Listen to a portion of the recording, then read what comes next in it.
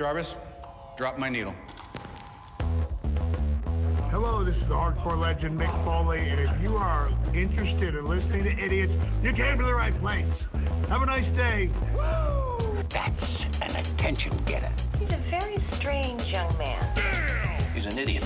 What we're dealing with here is a complete lack of respect for the law. Oh my God, he's an idiot. You know, of course, that you're out of your jurisdiction. Personally, I think you're an idiot. But that's the evidence in the car. But I was going into Toshi Station to pick up some power converters. Always like to keep my audience riveted. Greetings, ladies and gentlemen, friends and fiends, and welcome to Free Range Idiocy, the podcast about everything, but mostly just the stuff we like. Previously on Free Range Idiocy, Six was having a baby. Boomer was having a baby. Hilo was doing all the right things and still getting his head kicked in for it. I can't remember exactly what Ty was doing, but let's face it, he was probably drinking. Starbuck was dead, and then she wasn't. Adama was reading a book alone in a raptor in the middle of the cosmos, and Chief was about to Hulk smash somebody and also finding out he was a Cylon, so it was a pretty tough day altogether. We now come to the final region of our March Madness bracket, and your humble idiotic hosts will do their best to make more impossible decisions while keeping this show somewhere under 6 hours in this episode 98 Battlestar Galactica bracket, Region 4. I am your Uncle Todd, and with me, as always, is the man who is at the same time a legend of the video gaming world while still completely incapable of hitting a Tim Wakefield knuckler in MLB 97. He has been my partner in EDC for over 2 decades and only gets beat by 8-year-olds in online gaming occasionally. I give you the man they call Tim. Greetings and salutations, my friend. Now that knuckler is up, down, A, B, start, select, right? I do believe that's incorrect. Although right. I am the wrong person to ask. I never had a Nintendo. I never had a Genesis. I never had a Sega Genesis until we moved in together. Oh boy. And then I kind of had like half a Sega Genesis by proxy. I roomied into a Sega Genesis. Uncle Todd went nutso when we had that. Oh yeah, that was because I skipped that. I had an Atari back in the day, like not even a cool like the 5600. I had the 2600 like OG Atari. Yeah, and then skipping right to Sega Genesis, it was like, oh my gosh, like my eyes were open, the heavens shone down, and I was like, oh my gosh, all the time that I'm going to waste with this. Oh, you're gorgeous. Controllers flying across the room. Yeah, that too. Then I made that ill-conceived move of buying a PlayStation during finals week. You remember that one? Yeah, what could possibly go wrong there? I know. I think the answer is pretty clear. It was academic probation for me, and you somehow managed to get good grades. I was the one who was like, how did this, what? But you were up every night with you. You were like, yeah, I'm not a complete moron. Oh, yeah, there is that. Jeez. But anyways, I do wonder. But so when you're playing, because you pretty much kind of given up on Squadrons at this point. I haven't heard you mention that in a long time. Yeah, I really have not played it. I have been really immersed in Star Wars: The Old Republic, and recently, just coming out of their update and kind of leveling off with my smuggler character, I wanted to take a breather, switch back over to some strategy, some civilization, which we'll talk later. And I also have EVE Online, which is another game I like to play. So I'm kind of getting the itch to kind of switch back to something a little different, but definitely centered on Star Wars: The Old Republic. So. Well, the weather is getting warmer, so when your wife finally does kick you back out into the garage just for being a complete video game schlub, at least you won't be freezing. So you have that going for you. There you go. Which, sometimes that's all you need. Indeed. Well, we do have a full schedule of episodes to go through. This is Region 4, dude. Like you were mentioning before, like we've managed to do 3 of these shows so far. Mm-hmm. I feel like we've aged in dog years doing it too, because it's I'm still standing. Yeah. Wow. Well, that's better than the Hilo Noir like stripper theme that you were doing last week. So yeah, no tassels for this one. Although, well, Elton John is involved, so I mean, that one of his shows, along with the Donald Duck costume, there was tassels involved. Let's just leave it at that.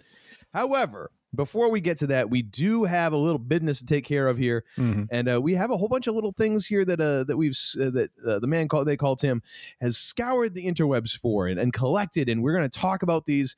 But first, we got a sponsor for the Week in Geek. This episode's Week in Geek is sponsored by Colonel Ty brand Ambrosia, a mixture of the finest Erewhon wheat and Aquarian desalinated seawater. It's an enchanting middle ground between a fine distilled spirit and the sort of toilet hooch found in the lousiest of New Capricorn's holding cells. With only 5 reported cases of blindness and 10,000 bottles sold, it's earned the Colonel Ty seal of approval. Available wherever Baltar brand cigars and Hilo Noir trench coats are sold.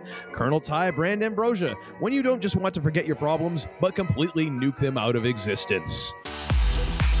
Week in Geek. Feels so funky. So what do we got for the Week in Geek this week, sir? Well, hitting lead off in our Week in Geek extravaganza is actually a taking a step back again from the Red 5. I had a Red 5 all set to go today, but no. I'm going to set it aside because Uncle Todd needs to get some things off his chest. I think the NFL has once again done Uncle Todd wrong, and not through fantasy football, but through other shenanigans. And so, sir, there have been some developments over the weekend that you are not thrilled with. That you are needing to vent. To release a little bit of that bile, that anger, let the hate flow through you, sort of thing. You know what I mean? Yeah, and it's not so much that the NFL has done me wrong, so much as they've done humanity wrong. And yes, they have piqued my ire, if you will. Now, maybe some of people have heard this news, and you know what? Let me just first say, I had it coming. I had it coming because I had given up the NFL several years ago now. I just can't take it anymore. I can't deal with the inconsistency, the outright, fabricating of reality, and also just the blatant lying about who and what they are. I just can't take it anymore. And so therefore, and all for the 5 minutes worth of actual game action that you have to sit through 3 hours in order to get, between those two factors, it's just I no. Sorry, I got to get off this ride. It's become an abusive relationship. However, I had started to allow them to pull me back in because I'm a big trivia, behind the scenes, inner working sort of thing. So I've always appreciated all the machinations that go on in the off season and how teams are put together and all that stuff. So it started kind of getting into that. And then we get the Deshaun Watson trade and sign. Oh dear. Which, all right, so this dude's got 22 civil suits pending against him as of the recording of this podcast. 22 for varying shades of sexual harassment and sexual assault. 22. That is a 2 followed by another 2. Yes. Now, Cleveland traded for him knowing about these suits. I'm guessing, it's the Browns, but you want to say that they've at least got the internet in Cleveland. I'm guessing they understood. They traded for this dude 3 first-round picks and I think a second and a third. Essentially, it's the same draft package that Costner gave up in draft day, except they didn't get the seconds back. Oh dear! And he didn't get to call someone a pancake-eating mother, and so. That's a lot right there anyways, for a dude who just sat at home last season because his team didn't know what the heck to do with him and just was happy to pay the man $10 million to sit his ass at home. They then signed him to a contract for $230 million fully guaranteed. Now, ouch. No one's ever asked me to be a general manager of an NFL football team, but you've played one in our apartment when you did Madden. Exactly. And you know what? I don't think that you really need to have that job title in order to understand the basic concept of you don't give out $250 million to someone who has 22 pending lawsuits against them, along with mortgaging the rest of the future of your team for the next 3 years. Good sweet mother of God. Who is the moron? Oh, wait a minute. Hey, actually, I know who the moron is in charge over at Cleveland because he released, who is this? Dee and Jimmy Haslam. Oh, no, they're the owners, I think. We spent a tremendous amount of time exploring and investigating the opportunity to trade for Deshaun Watson. We are acutely aware and empathetic to the highly personal sentiments expressed about this decision. Gee, you frickin' think. Our team's comprehensive evaluation process was of utmost importance due to the sensitive nature of his situation and the complex factors involved. Yeah, because he apparently can't keep control of himself when someone comes over to give him a massage. So that's very complex. We also understood there are still some legal proceedings that are ongoing, and we will respect it. Some. Me and Dee and Jimmy have got an awfully different version of what some means. Because to me, like if I've got some apples and I have 22 apples, like, wow, that's a lot. It's even more when the ideal is 0. You know what the ideal number of pending legal suits to have against you? 0. None.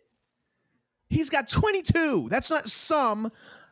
That is a metric load. And yet, we're going to give this dude almost $250 million. It's fully guaranteed. Like, he doesn't play a game, and he's getting all that cash. Now, granted, I don't know what sort of legal weaseling is going on in this. Mm-hmm. However, the fact that this team would trade that much and that there were multiple teams just goes to prove, once again, if you can play a little bit of football and maybe save someone's butt from getting fired or sell a few jerseys, doesn't matter how much of a crap person you are, someone's going to welcome you with open arms. It's freaking ridiculous, dude.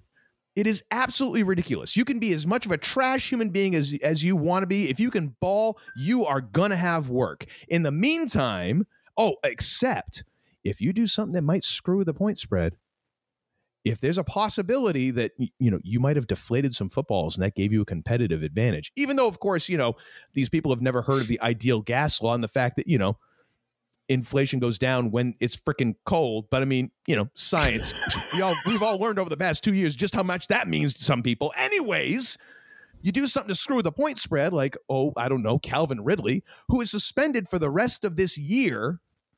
But he's suspended indefinitely. He's not going to play this season because he placed like one bet. Now, granted, I'm not defending that chucklehead because there's probably somewhere along the line that you don't bet on the game that you're playing. Mm-hmm. I mean, it's for crying out loud.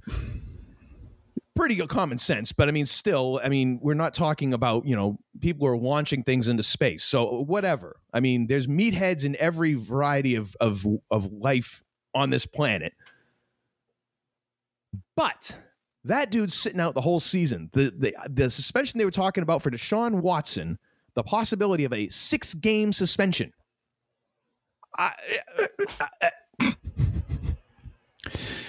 If you managed a 7-Eleven like this, yes, someone from corporate would be knocking your door going, you know what? You gotta shut down. Mm-hmm. We can't have you besmirching the good name of 7-Elevens. We wish you well on your future endeavors. Exactly. But no, you can still ball. Come on in. We'll give you one of the biggest contracts in NFL history, in spite of having pending legal cases against you for sexual assault and sexual harassment. Mm-hmm. At that point, I ain't got nothing. I mean, it was already solidified because we've seen it time and time again with different players who they beat their wife, they beat their girlfriend, and they get like 1-game suspension, 2-game suspension, or they get put off or no one talks about it and it gets buried. They go to a different team and everything is fine. You have LeGarrette Blount who like punched a fan back in the day, and all these things happen. And yet, Colin Kaepernick still sitting at home. Mm-hmm. NFL always needs quarterbacks, obviously by this move where they're willing to pay a dude almost $250 million. But yet you got the Brett Hundleys of the world who's starting from Deer Fart, Arkansas, Division III school. And they're putting him in during a playoff run because, no one available. And Colin Kaepernick's like, really? I went to a Super Bowl. Granted, I lost, but I went to I went to as many Super Bowls at the time as I think that their guy Aaron Rodgers had been to. and he can't get a tryout. Yeah. So you're trying to tell me like this is the organization I ought to give money to? Nah, as our Uncle Corny might say, screw that with the Rusty Phillips. I'm done. I am done. So I have a question for you.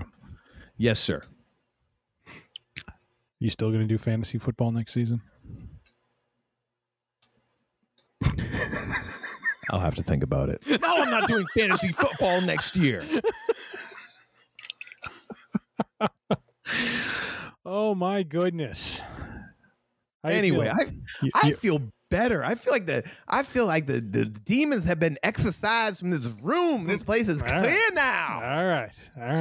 I'm just checking because that was a sight to behold and to hear, my friend. So well said.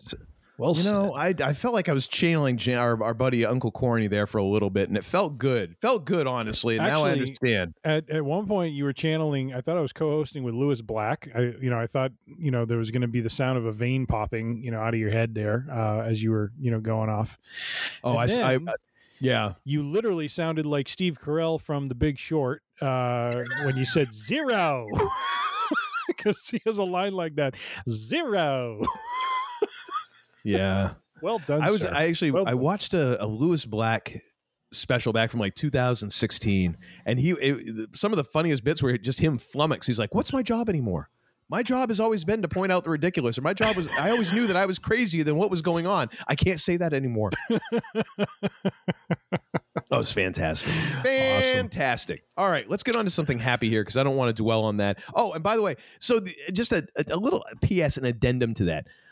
The Cleveland Browns, as we all know, apparently are like the quarterback position to them is like the drummer from Spinal Tap. Oh gosh. They cannot get it right. Since they've come back to the NFL in 1999, there's been 31 starting quarterbacks. And the best one before Baker Mayfield, arguably, Kelly Holcomb. Yeah. When Kelly Holcomb is mentioned as one of your top quarterbacks in franchise history, you got problems. Yeah. And so now they had their quarterback, Baker Mayfield, and now they've completely ticked him off, and everybody knows that they're going to trade him. So they're going to get jack squat for him after they just traded like the farm along with like somebody else's farm for this other cat so they could pay him $250 million. I mean, it's quite honestly, it's the most Cleveland Brownish thing. It's the most Cleveland Browns thing that the Cleveland Browns have ever done. Of all the Charlie Browns in the world, you're the Charlie Browniest. Yes. Yes. But you know what? I just want to say this. I don't want the people of Cleveland to think that I have any ill will towards them, because I don't. It's not against the people of Cleveland. I just hope that your football team just completely plummets to the bottom of the NFL and that they just stay there for years, because after this they totally deserve it. Well said. Thank you. So what else are we going to talk about? Now that we've lost every listener that we might possibly have had in the city of Cleveland, in the greater Cleveland area. Well, my friend, Friday evening, I was out to dinner with the missus, and I was thumbing through Twitter as I was enjoying my bourbon and listening to our favorite acoustic guitar player kind of strumming some fantastic tunes, which, by the way, two times he did Thunderstruck on the acoustic guitar. It was a sight to behold. But I'm sitting there enjoying, and I flip through Twitter, and I nearly spew out the bourbon I was sipping on, because I saw probably what has to be one of the stories I did not expect to see, which is basically that one Christopher Lloyd, Marty, is coming to Mendo season 3. So I mean, he kind of had to, because at this point, I mean, he was Doc Brown from Back to the Future. Mm-hmm. He was a Klingon in Star Trek, and now he's going to be in Star Wars. See, I think there's something about this show, because what are we talking, like 4 episodes ago we did the the Star Trek bracket with Jimmy Dice, and we were talking about Christopher Lloyd and the Klingon stuff and all of that. And now look at what happens. He just, lands in Mando. Now he will be immortalized in the Star Wars universe. The question is, who will he be playing? Because as we know from Book of Boba Fett, Mando's heading to Mandalore, to a cave, to a lost mine, which means, great Scott, there's a man who's going to be hanging in that cave for probably a long time, and no better than Christopher Lloyd to play such a person. You do make an excellent point. I was ready to come up with something better, but damn it, you've won. You've won, sir. You have won. I got nothing. Better than that. Oh. I want to see bat spit crazy Christopher Lloyd, who's been in a cave for a couple of decades. Yes. Like some strange bring together, wearing the Mandalorian helmet backwards. Like a weird mixture between Doc Brown and the Reverend Jim from Taxi. Just gonna say that. There it is. Slow down. What does a yellow light that is mean? Hysterical. One of the funniest things ever on TV. Oh my gosh. Because everyone else is almost like barely clinging to their character, and Christopher Lloyd doesn't break at all. He's so deep in that character. Oh my gosh. Yeah. Oh my gosh, that's gonna be great. That's such great news. Man, I'm psyched for that. It is. So we're looking forward to whether you remember him as Reverend Jim, Doc Brown, or a little bit of both. It'll be great to have him. And one of the memes that I saw that was kind of funny after that announcement was made was one of those two framers where it shows, one frame shows the Mandalorian dragging, the Darksaber, like, oh, this is heavy. And then it's a shot from Back to the Future where Doc Brown's saying, like, there's that word again, heavy. That's right. So anyways, it will be interesting. Looking forward to it. And once again, just great to have another fine actor brought into the Star Wars universe and made a part of it. So we look forward to Doc Brown in Mando season 3. Crossover all the things. Like we're getting all the hits. We're getting Patrick Stewart in Doctor Strange 2. Oh, just all the things. Give me all the things. That's what I want. Just cross them all up. Just mishmash them together. I mean, we're heading towards either a nuclear war or a giant meteor hitting the world anyways. So, I mean, just give it all to me now. Give it all to me now. Hopefully not, but nonetheless. And it's been about month and a half since we discussed this. And as I said to Uncle Todd, when these updates come out, it seems like there is a template article that is published with maybe the middle paragraph. It's like those obituaries for any actor who's like over 60, like they already have it pre-written. But shockingly, just gotta fill in the date. Shockingly, it sounds like this highly touted, much publicized, but rarely, articulated BSG reboot apparently, shockingly, is in trouble. Great Scott, Marty! Because apparently, Sam Esmail.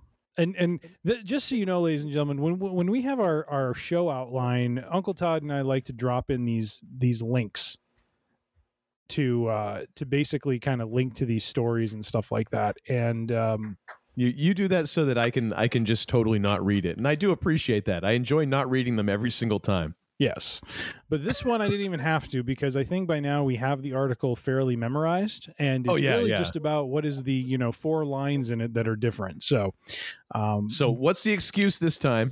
Well, basically, it sounds like showrunner Sam Esmail is basically going to be running a show called Metropolis. I am now forgetting the network it will be on. You gotta be kidding me, and really? Apparently, he's going to be writing and producing every episode, so his attention will be diverted there, which calls into question how much is he really going to get done on this reboot when he's focused on a series that is now in development. So basically a show that we never heard about, was never reported on, has more momentum behind it than this BSG reboot, which once again tells you, ladies and gentlemen, that this reboot is not going to happen. I am shocked. Shocked, I say. Where's my shock face? Oh, wait, I'm already wearing it. I mean, this thing is reeked of almost like a money laundering scheme, sort of whiff about it. Like Peacock is trying to like stash some money, so they gave it to Sam Esmail. Yeah. And now he's going to come out somewhere else, clean as a whistle. Oh, here's the funny part. Crazy. You and I are not actively looking for these updates. We are not scouring. No. I mean, yes, Uncle Todd is right. I am scouring the interwebs, but I am not looking to see, what's the latest news? It just pops in there. Every now and then just pops in there. Mm-hmm. And it's like, what's the news now? Will they have some detail? Will we have an idea of what the framework of the story will be? What is the era it's operating in? How is it going to tie to the old series? Nothing. Absolutely nothing. It was incredible skimming that article and realizing I've read 80% of this 3 times. So we're in 2022 right now. Mm-hmm. We are 2 years away from the 20th. No, is it 2004 it came out? Yeah, 2004. We're 2 years away from the 20th anniversary of the BSG reimagining. Mm-hmm. I'm just going to go out on a limb here. First of all, this new one ain't beating the 20th anniversary. So, I mean, let's just take that off the plate anyways. That wasn't even going to be where I was going to go with it. Yeah. I would go so far as to put money on the fact that if you ask the average BSG fan what they would rather see, this Sam Esmail mythical unicorn of a show that's never going to happen, that we don't even know anything about, that quite honestly, it's like, oh, well, he's not going to get much work done. He hasn't gotten any work done on it anyways. He was sitting on Tahiti laughing his ass off at Peacock for giving him all this money and power, and he's just running off to the bank with it. I bet if you ask people if they'd rather have that show or just like a season long, like 20 episodes where you just like an hour each week is just an interview with a cast member from the old Battlestar Galactica. Like going all the way, working through the entire cast down to like Cecynus, like an hour with Cecynus. Maybe you have to have it like it's Cecynus and Jammer. Okay, fine. But I mean, you have that show. I would bet good money BSG fans would be like, yeah, just give me that other one. Just give me the interview show. Mm-hmm. I don't care to find out what this thing is. Yeah. But so again, I'm a happy man. I don't have to. You mean I don't have to actively ignore it? I can just plain old ignore it. Sure. Yeah. Perfect. Yeah. Works out well for me. We should just have a sponsor for one of these like monthly BSG updates, because it just it becomes its own little segment of sorts. You know what I mean? Yeah. Sponsored by Colonel Ty. It's in a fracking ship. Oh my gosh, that's fantastic. And finally, ladies and gentlemen, this week in geek, we've spanned, we've had Uncle Todd go off on the NFL, or the Browns specifically. We've talked about Christopher Lloyd. We just discussed. Oh no, that was about the NFL too. But okay. I'm not just quitting the Browns because I could care less about the Browns anyways. This is the whole NFL. Like they're dead to me. They're dead. I tell you. We've spanned a number of different domains, if you will, and finally, coming back home to the world of professional wrestling, where we tend to, kind of orbit around quite a bit on the show.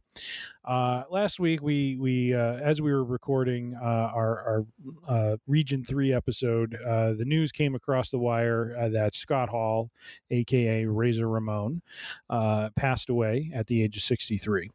And we were kind of running a little long in the Week in Geek, as we're off to do.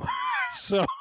You mean like we are right now? Amazing. Kind of. The hell you say? But I thought for a moment we could spend a couple minutes just chatting about one of the matches that he is remembered for. He and Shawn Michaels for really bringing into the mainstream what became known as the ladder match, and there have been many ladder matches since, and there have been various ways and different, kind of creative places that the wrestlers have taken that concept to. But this one was special because, I mean, obviously the first one, but it was done in such a way that it was violence, but not violence like you had seen in a wrestling match before. It was, oftentimes, when you would, see a Texas death match or a strap match or, a dog collar match or something, it was still a brawl. It was still, very, very physical and really about the two wrestlers, kind of going after one another, physically. This one here was how many different ways could Scott Hall and Shawn Michaels use a ladder as some sort of implement of destruction on the other? Mm-hmm. It was incredible to watch. I rewatched it over the weekend on Peacock, and man, it was. I mean, first of all, the pacing of the match really kind of stood out compared to today. I mean, it was not that it was a slow pace, but it was just a more methodical. The match started out as very much a, kind of standard wrestling match with some rest holds, some, throwing off the ropes, doing some shoulder blocks and some, clotheslines and that sort of thing. And then we get to the outside of the ring where Hall pulls back the it was already going a little bit of a hardcore match direction. He pulls back the padding on the outside and reveals a concrete floor, but nothing happens. They go back in the ring. They have some back and forth, and then Michaels just dumps Hall outside of the ring right onto the concrete, and he hits with this sickening thud. I mean, It's just so sickening to listen to. And you're just like, how on earth did this man not break an arm or a leg landing? Because it just was like motion and then no motion. Mm-hmm. Good Lord. Kevin Nash as Shawn Michaels' bodyguard was fantastic. He gets a couple shots in on Razor Ramon, who was working as the baby face. Michaels was the heel. And actually, quite honestly, kudos to Kevin Nash for the acting job when the referee kind of realized, like, there's this moment where the referee realizes Nash is just, beating on Hall outside of the ring. Yeah. And he's kind of looking back and forth, and he just makes this great, like, baseball umpire-like signal, like, you're out of here. Yeah, I was right. I was going to ask, didn't Nash get ejected? Yes, and Nash's reaction was great. He's standing, he's like, what did you say? What did you say? And he's just like, he's really like animated about it. And it is like, that's what I miss about, wrestling now. Like, you just don't see stuff like that, like the over acting and just the commitment to the comedy of the moment, sort of thing. Yeah. Oh my gosh, it was so good. And so, so as the match progresses, so there's two phases of this match. There's the physical part where you actually have a wrestling match. And then we get to the how do we use a ladder to just wreak holy havoc on our opponent phase? Yeah. And it was brutal to watch. I mean, I was telling Uncle Todd in the pre-production meeting, I really questioned how they were able to kind of protect themselves at times, because that's a full-on ladder going into your gut, going on your back. At one point, Michaels just throws the thing onto Scott Hall's back, and you're just like, oh my gosh, like it was not something that you could easily, kind of control and that sort of thing. But I've been rambling on. Sir, your thoughts? I mean, the thing is, so we were dealing with 1994. Yes. So, a very different time than now. And, also the thing that I think that it kind of gets lost sometimes, at least for me, is it remembering just how large of an individual Scott Hall was. Oh, yeah. Yeah. Like, he was not a little guy. Mm-hmm. So, I mean, it qualifies as almost like one of those big little matches. Like, you have the little guy who's kind of flying around, and you got the bigger guy who's and Hall, for his size, could move. And I think that's the reason why it's so tough to remember that sometimes, is because he was very agile. Oh, yeah. Very light on his feet. He could do a lot of stuff in the ring. So he wasn't one of those big plodding guys that you thought, oh, yeah, he's huge. He can barely move and he's slow and all this. He could do so much, but it really is that big little match. And then when you throw in the idea of the ladder, now the possibilities are endless, along with the fact that you have two guys who know each other really well and who are friends. Yes. And who, so have this level of trust. Because we've talked about that before with, I think you were talking about Sami Zayn and Kevin Owens, how they've known each other for so long and kind of came up in the business together and are friends and all that. So you're going to see a little bit more because they're like, I trust you literally with my life. With some of these moves. And so you have all of that going. And like you were alluding to, we get, Edge and Christian against the Hardy Boys with the ladder match, and then it evolves into TLC match, and now ladder matches are this whole thing, but it really goes back to this. And I'm sure there were ladder matches before this, and if we had Jim Cornette on the show, he could tell you, well, by God, I'll tell you, the first ladder match was in 1953 against and he could cite you chapter and verse, but that's like, this is the first modern ladder match, because now on you look at you look at that stuff, and that has been borrowed from infinitely going forward. And I mean, one of the biggest compliments you can have is that oh yeah, we stole that from that match. It all comes back to here. Like you did something that literally had an effect that is rippling outwards even now. And that's not something that everybody gets a chance to do. And that is one of the things about Scott Hall that is kind of an interesting thing, as you look at him and what he did as a performer. Him and Nash, like you don't always get a chance to change the business that you're in, the industry, your chosen profession. Right. You don't get, as a person involved in that, you don't get a chance to change that industry very often. No. And he really did through something like this, but also through just what happened with him and Nash going to WCW and NWO and all that. Like literally changed how business was done, and the effects of that then rippled outwards and had effects beyond what I'm sure even they could imagine. So I mean, to have been part of that is huge. And by all accounts, like Scott was a very smart dude when it came to the wrestling business. Like I forget who it was he was wrestling, and they wanted him to go over, but he decided he was going to put the other guy over. I can't remember who it was right now. And I remember reading about it. I watched it on a video, and he called it in the ring to have the other guy go over to win. And it was someone who ended up going on to bigger and better things. And he was totally right. Like it was the right move for that guy to win. And it was the right thing for business. Because I think they did this whole tease where DDP was going to join the NWO, and he put the shirt on, and then Nash turned his back and Hall was celebrating, and he turned around and DDP just laid a diamond cutter on him, and the place went ballistic. Could be like he just took it like a champ, and then Nash turns around and he does the angry big man thing, and then DDP runs into the crowd and is just like this, like that cemented him being like the people's kind of champ sort of thing, for WCW. So, and I'm sure it wasn't a one-time thing either. I'm sure that he had those insights and kind of knew that stuff in many situations. Those are the people who do have an effect on a business like this, because they actually they enjoy it and appreciate it to some degree. But going back to the match, when you're talking about his agility, that was another thing that stood out to me is, and to some extent Michaels too, but man, the way Hall hit those ropes, I mean, he had some velocity when he was going across the ring. You know what I mean? Like this wasn't like, you see, I don't mean to say you see today, but you see in some matches where, the guys are running, but the speed doesn't stand out to you, as you're watching it. But this one here, when like Michaels, did, kind of whipped him off the ropes a couple times. I mean, Hall lays into those ropes and he comes flying off. And there was one point where he flew off and just, popped him in the head with a fist, or what looked like a punch. And I mean, I think Michaels took the brunt of it. I mean, I don't know how you're moving that fast and can pull back on it. Well, and the thing is too, Michaels was a absolute beast as far as bumping, as far as taking hits and showing that. Like I was watching an old pay-per-view, I think it was from WrestleMania 5.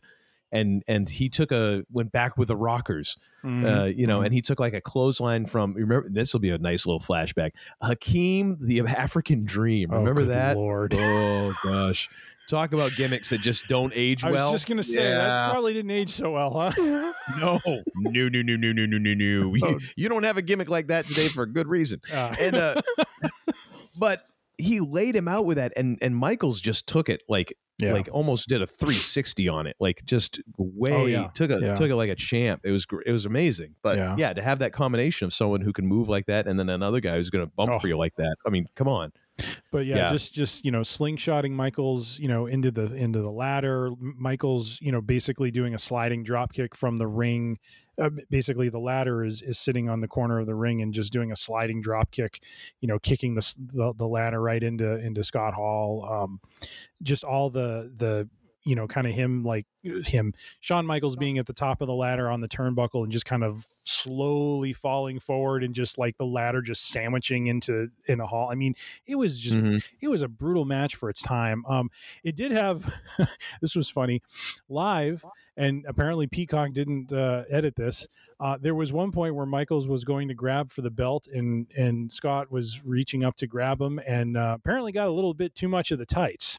And let's just say there was a moon shining in MSG, at least momentarily, and Vince didn't seem to flinch a whole lot. So, well, I mean, these things happen. Well, they do. But I just love how Michaels just goes with it and does an elbow drop from the top of the ladder in that state onto Hall. The drawers down, top rope elbow. It's very rarely used. For good reason. You have to wonder if they just put each other up to it just to see if they could do it. You know what I mean? Just live on pay-per-view. Let's just do it. Anyway, I wouldn't put it past them, honestly. Oh gosh, but no, just such a classic match, and of course ending with Razor Ramon grabbing both belts. Shawn Michaels was it was almost comical. He was tied up in the ropes, tied up by his leg, gets himself undone, then ends up tied up by his arm.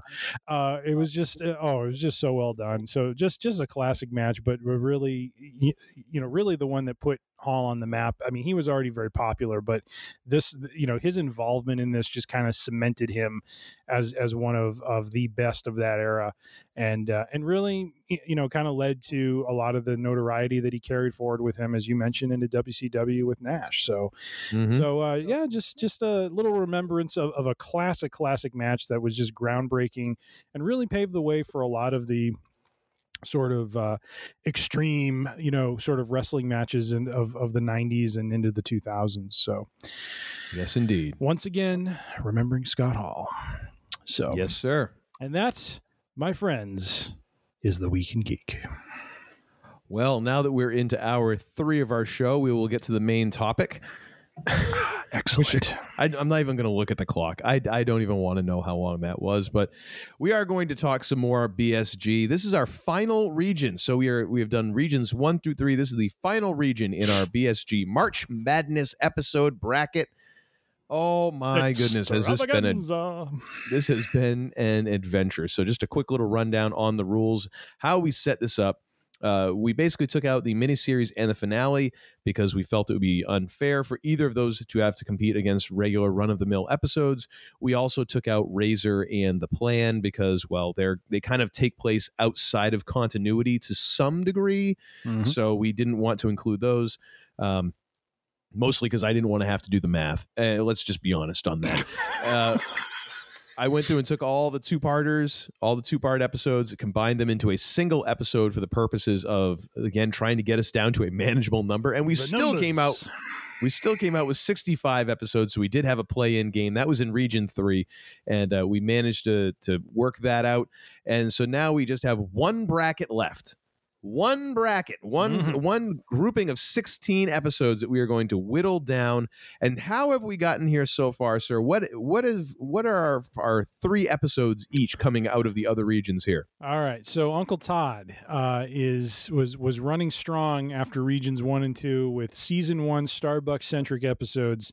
You can't go home again, back to back. You can't go home again. Act of Contrition, coming out of regions 1 and 2, and then he switched it up. He did some on-the-fly booking, if you will, with his champion, and decided rather than settling into a season 1 Final 4 sort of scenario, he decided to dip his toe into the season 3 waters. But he didn't stray from his champion, booking Starbuck once again to go over with Maelstrom out of Region 3. The man they called him is a different story. A measured man who is really trying to evaluate. Really? I was wondering how long you're going to let me go. You're gonna make me sit through this crap. Like I at least got a Red 5 trivia this week. Now you're gonna make me sit through this. You darn right I am. We didn't have the Red 5. I got to toot my horn somehow. Allow me to use a compressed air compressor to blow some sunshine up your butt.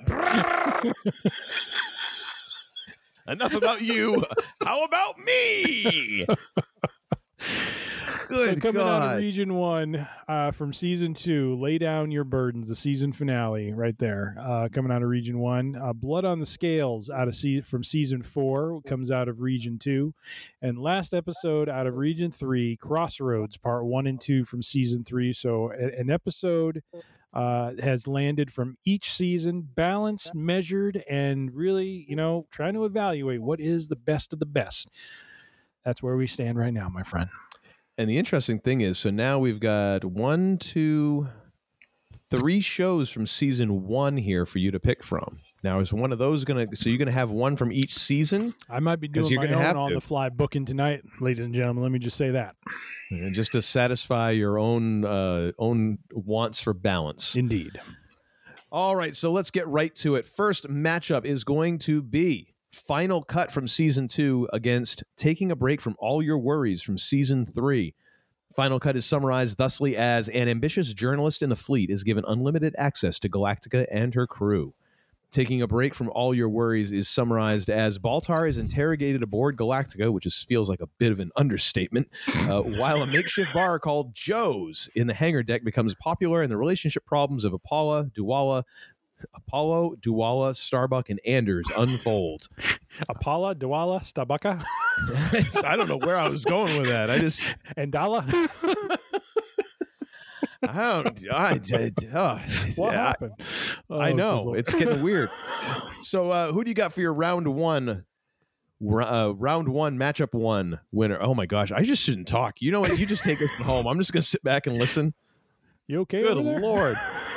I'm wondering what is in this seltzer. Oh my gosh. I think it had to do with your venting session. I think you displaced a couple brain cells in the process. Well, I've only got like 3 of them. I know. One's keeping me breathing and the other 2 are always fighting. So I don't have much to spare. Yeah. All right. So who do you got coming out of this? So in this matchup, this one didn't really hit me too hard. I'd recently watched Final Cut, so there may be a little bias going on here, but I really enjoyed that episode and thought it was, even at the first time that I saw it, I thought it was an interesting twist to introduce Deanna as, the Model 3 Cylon. Basically, part of this whole thing at the very end was just kind of a nice twist that we start to slowly kind of see the reveals of who some of the other models are and that sort of thing. So I picked this one over Taking a Break from All Your Worries. This one was fine. I mean, it was, really a tale of those who were kind of drowning their sorrows. And, but, probably the most interesting part of it was the torture of Baltar or the interrogation of Baltar is really the way we should put it. Where he gets dangerously close to revealing everything that he's done, but doing so in a way where they, Adama and Roslin are just trying to get a confession out of him about what exactly happened. They're just trying every which way to do it, and then the whole back and forth with Gaeta was really good. Especially when Gaeta just kind of loses it on him and stabs him in the neck with a pen. So it was just very, the episode has a lot going on. It is definitely a deep dive into these relationships. Dee and Apollo are falling apart. Starbuck and Anders are just in, the same state.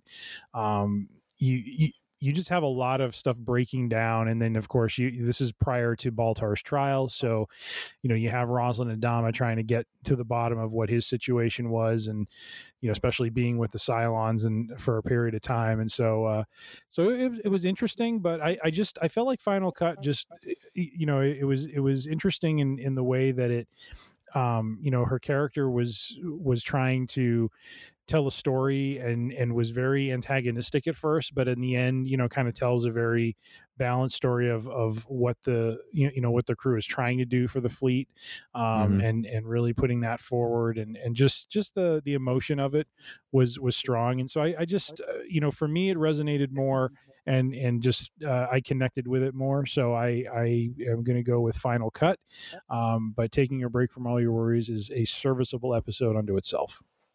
How about you, sir? I'm going to agree. I went with Final Cut as well.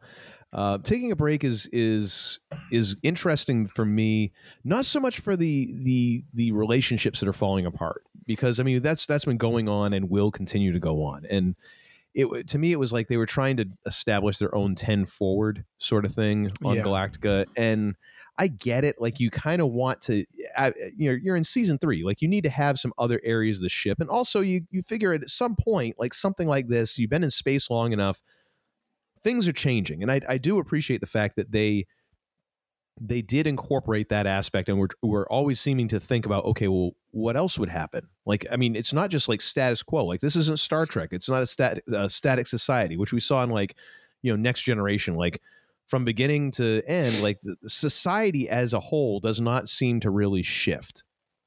Like the Federation, life on a Federation ship seems like it's just very much like it's a very flat line. Like, there's not a whole lot going on. Like, people are just behaving a certain way because that's the way you behave in Starfleet, and that's it. And here, I mean, I guess that makes sense too, because the Federation is overall fairly stable. I mean, yeah, the Borg come around and muck things up every so often, and you have this and that and the other. Okay, fine, but it's not like there was an alien race that just committed an apocalypse and now you're on the run with 30,000 of your now closest friends trying to survive. So I like the fact that they did try to come up with those things. Like, yeah, eventually people, like in Dirty Hands, like, people are going to get sick of doing the same job. They're going to want something different, and being forced into this job for the rest of your life, into this very caste sort of system. And people are going to want to have recreation. So yeah, you've already blown up. You blew up one of the ships that was recreation. Yeah. I think that already happened at that point. Mm-hmm. And so having a bar, okay, kind of makes sense, and I appreciate that. It was kind of weird because you have the whole like Apollo and Starbuck, like Starbuck kind of basically asking Lee, like, hey, if I dumped him, and would you dump her, and we can be together? And Lee kind of rightfully, in a way, kind of balks at it, because he's like, I feel like I've been down this like, I feel like I've tried to kick this football before. But I mean, really the most interesting part of this is Baltar's interrogation and what trying to get information on him, because Rosalind threatens to throw him on air. I think she even puts him in an airlock. Yeah, she threatens to do it, but he kind of calls her bluff, and so and then you had that scene with her, Ty, and Adama. Like, I don't know what else to do. Like, I put him in the airlock, and he didn't talk. Yeah. And so then we get into that hallucinogenic secret drug, which is a little weak because, again, it's sort of almost like when you get to hero territory where it's like, okay, so none of this would have come up before. Okay, whatever. I mean, it works, but it is interesting. All that is interesting. But Final Cut, to me, I mean, the fact that you have, first appearance of Lucy Lawless as Deanna, who is, I mean, just utterly fantastic in the show. I think I'm a huge Lucy Lawless fan, and I've never seen Xena, Princess Warrior, ever. I'm just a fan of her from Battlestar Galactica and Parks and Recreation, which I feel like in some strange way she would probably appreciate that. Like, yeah, okay, 2 bit rolls, and that's why you like me. All right, fine. I mean, I'm she weird. She was also in Spartacus. I've never seen that, so I wouldn't know. The Stars, channel version of Spartacus. She was in it for 2 seasons, I believe. Dude, you know me. I don't got cable, and I'm not getting another app. So the chances of me seeing Spartacus are about the same as I don't know, the NFL not being douchebags. So I'm just saying. Yeah. Anywho, but I mean, you get her first appearance. I like the fact that it's kind of a documentary inside a documentary, because that was very much like the filming style of Battlestar Galactica for the bulk of its run. But then the reveal at the end that Deanna is a Cylon is very interesting, because if I'm remembering right, it had been a while since we had gotten a new Cylon model at this point. Yes, I think Simon was the last one we saw in season 2. In season 2, yeah, because I'm trying to think. Because we'd seen Doral, we'd seen Cavill. Yeah, what's the one where Starbuck was imprisoned. Actually, Cavill would have been because. Oh, you're right. Yeah. Cavill's coming. At least as far as where I'm at in season 2. So yeah, you're right. Cavill would have shown up. Yeah, but it had been a while. So, I mean, we knew there's 12 models, and then I don't even think the final 5 was a thing at that point. So you really were just kind of like, okay, when are we ever, you kind of almost forgot about it a little bit.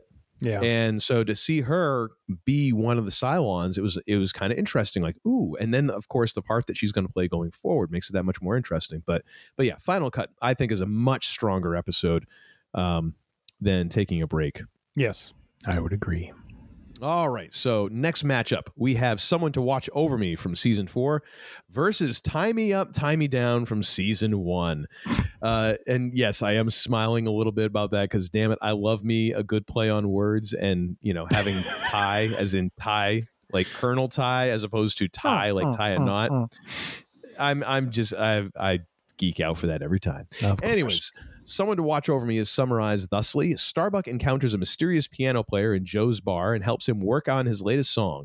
Realizing the musical notes match a series of dots drawn by Hera, Starbuck finishes the song with Colonel Ty and Tori Foster recognize the music as they heard when they learned they were Cylons.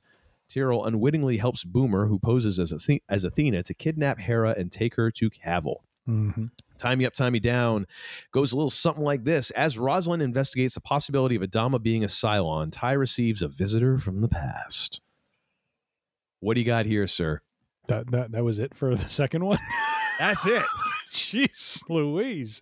Well, you got to see, the thing is, when I like to make fun of the fact that these are always underplaying it, but these are like I think what would have been given out ahead of time to summarize it. So there's like zero spoilers or anything to really give away plot points in these little summaries, because otherwise you go to like each individual episode, it's like 8 paragraphs, and I'm not writing these myself. Like if I can't copy and paste it, I'm sorry folks, you're not getting a summary. Yeah.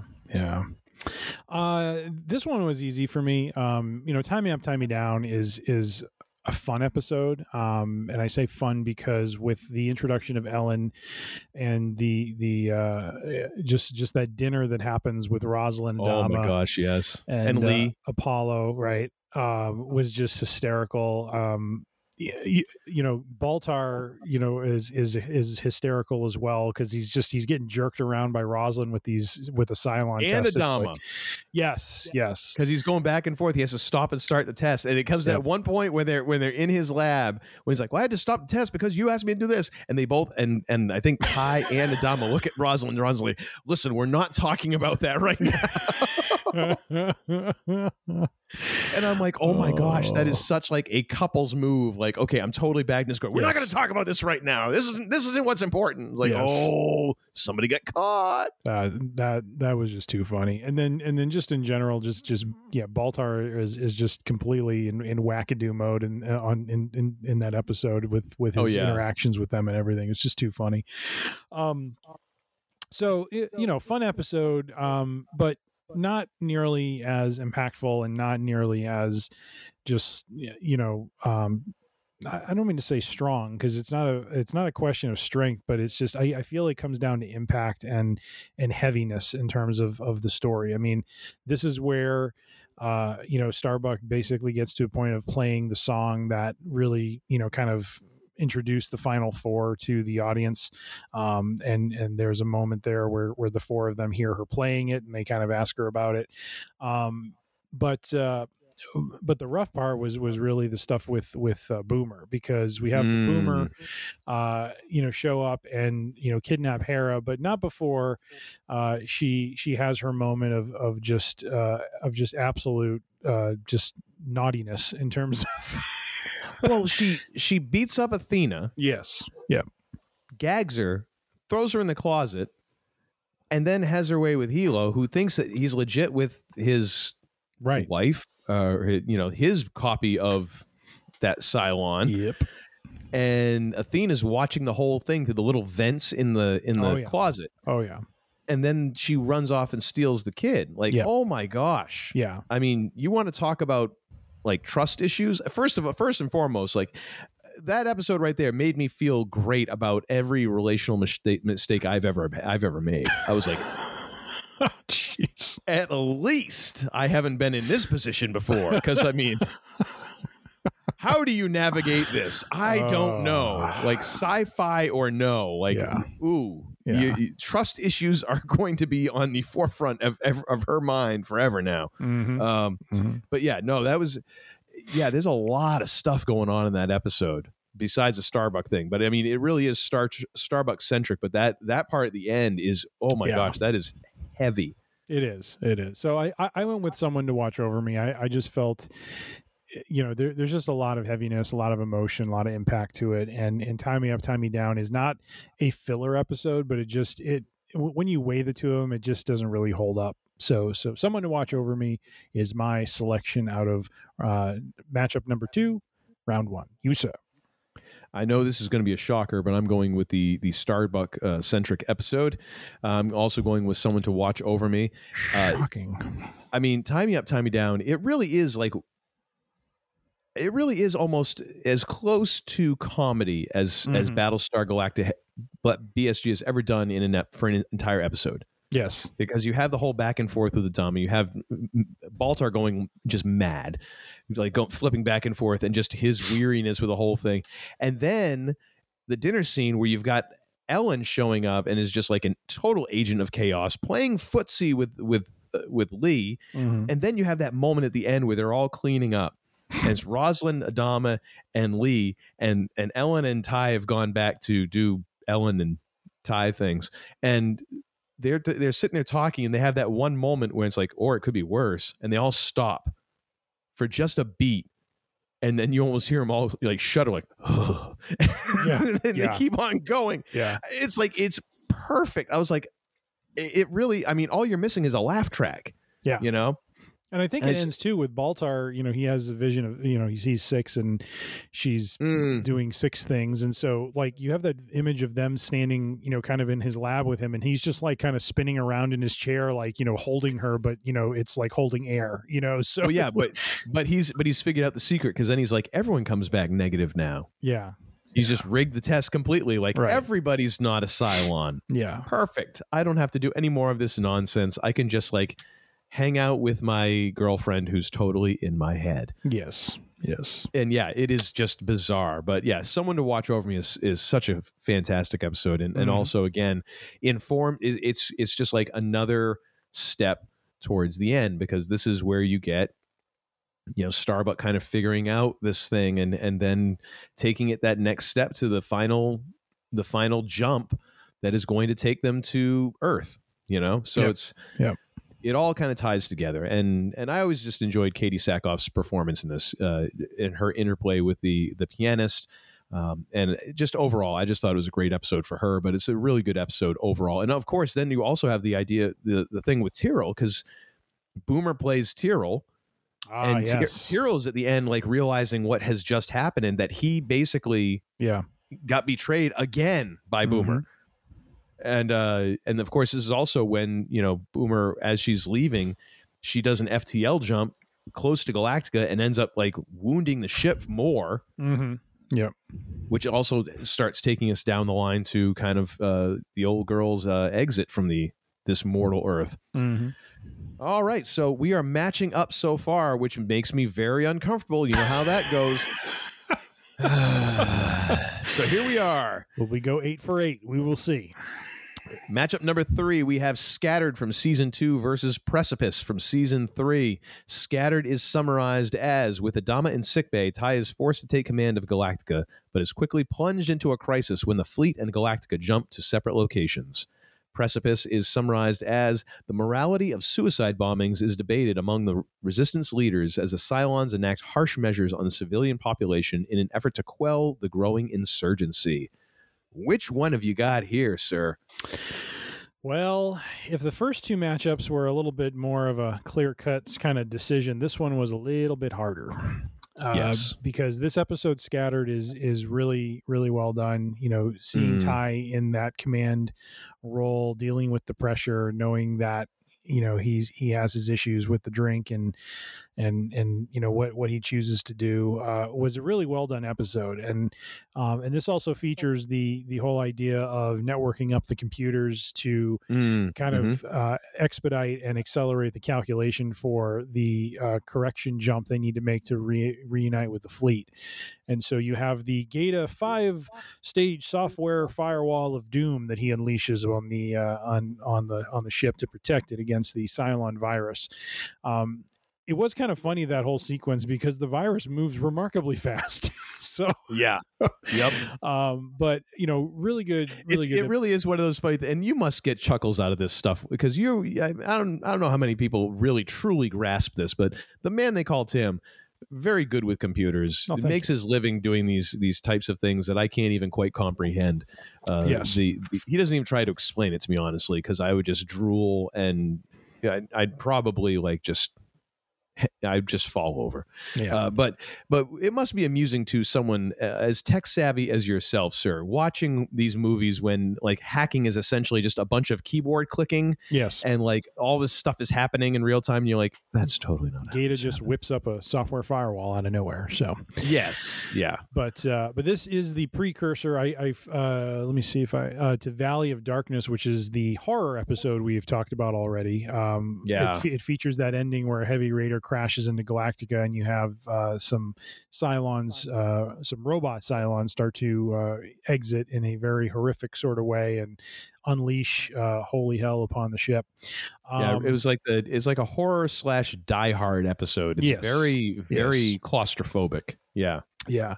So that is a solid episode. And then you get to Precipice, which is really, this is in the aftermath of what happens in Occupation, where there is a suicide bombing. And so now the Cylons are cracking down on the Resistance. And there's just a lot of moving parts in this episode. You have Starbuck and Leoben, and what Leoben's trying to put her through, trying to almost manufacture a loving relationship through a child that he claims is, Starbuck's, and we later find out is not, but really messes with Starbuck's head. You have the Cylons rounding up a bunch of civilians, like, Tom Zarek and Roslyn and Tyrell and Callie, and is going to execute him. You have Doral, who is at his most psychotic with Baltar, making him sign the execution order. Which, I mean, on one hand is crazy, but at the same time is finally they gave his character something to do besides walk around in the same suit jacket. It was at least a little depth to that character for one shining moment, and then he was back to shoveling, he was burying the bodies on New Caprica. Oh no, that was back on occupied Caprica. Mm-hmm. That's right. They finally gave him a real job. I was trying to remember I'm looking it up now from our show notes from last episode, but I think it was called, where is it? And of course it's taking 7 minutes to load the document. So, what was I told you need to upgrade from Netscape. Netscape. Oh, Downloaded, I think, is the one where Six and Boomer are kind of looking over Caprica, now that they've occupied it. And one of the things I found funny was Doral is featured like there's just this very odd and disturbing scene where you see all of the different models that we've seen up to this point kind of trying to have day-to-day lives like the humans did, kind of sitting at a cafe and stuff like that and doing stuff. And Doral is everywhere. Doral is just it's just so weird. It's he's just everywhere along with these other models doing all these sort of interactive things. And oh my gosh, this is crazy. He was wildly available for green screen work that week. That's Indeed. What it was. Okay, we can get Doral. We can't get anyone else. All right, fine. Yes.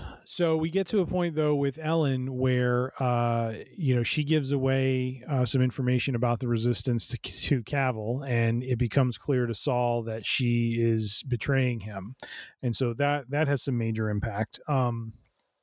This is also the episode where Athena becomes a colonial officer, and is now entrusted with helping out the resistance. And so there's just a lot going on with this one, and a lot that forwards the story. And so when you kind of compare the two of them, I mean, Scattered is a very, very solid episode. It also has its moments of pushing, the narrative forward. It has, the launch into the horror Die Hard episode. But when I weighed the two of them, I just feel like Precipice has a bit more weight to it, and really, especially with what comes up in the next episode that follows it in Exodus, where you have Saul basically killing Ellen, because of the way she's betrayed him, and just just leads to a lot of heavy events that happen. So I went with Precipice. How about you, sir? That's a very good call, sir, because it's the same one I went with. So I'm gonna congratulate you to congratulate myself. There you go. And I agree as well. Scattered is a very good episode, and I think it's interesting because in season 1, like actually even in the miniseries, like Ty is a joke.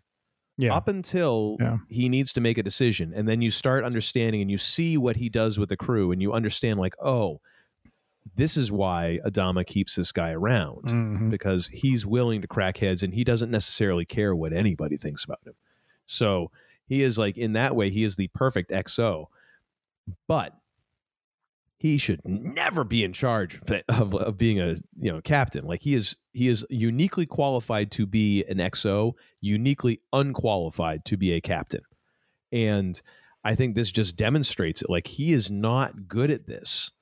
And he's almost doing the same thing that he did in the miniseries when he's in charge of the damage control party, and they're talking about the fire in the flight pod, and he looks over to Dama as if he's waiting. He almost wants to go ask him what he wants to do, and then he has to make the snap decision. Yeah. In the same way, like he's still looking for Adama, except Adama's down in sickbay with bullet holes in him. Yeah. And this is also the episode where Ishe has to perform the surgery on Adama because Caudle is God only knows where. And so they're stuck off in the middle of nowhere.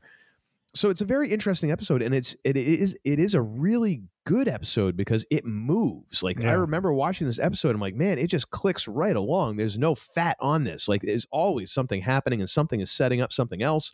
And, you've got all these things happening. And this is also where Apollo gets out of the brig and how he ends up, being John McClane to the Cylons, German all-stars in the next episode.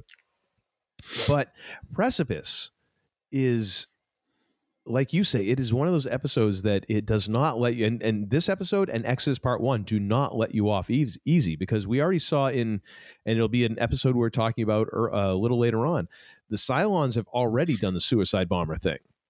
And you expect that from the bad guys. Well, now you have the good guys using this tactic.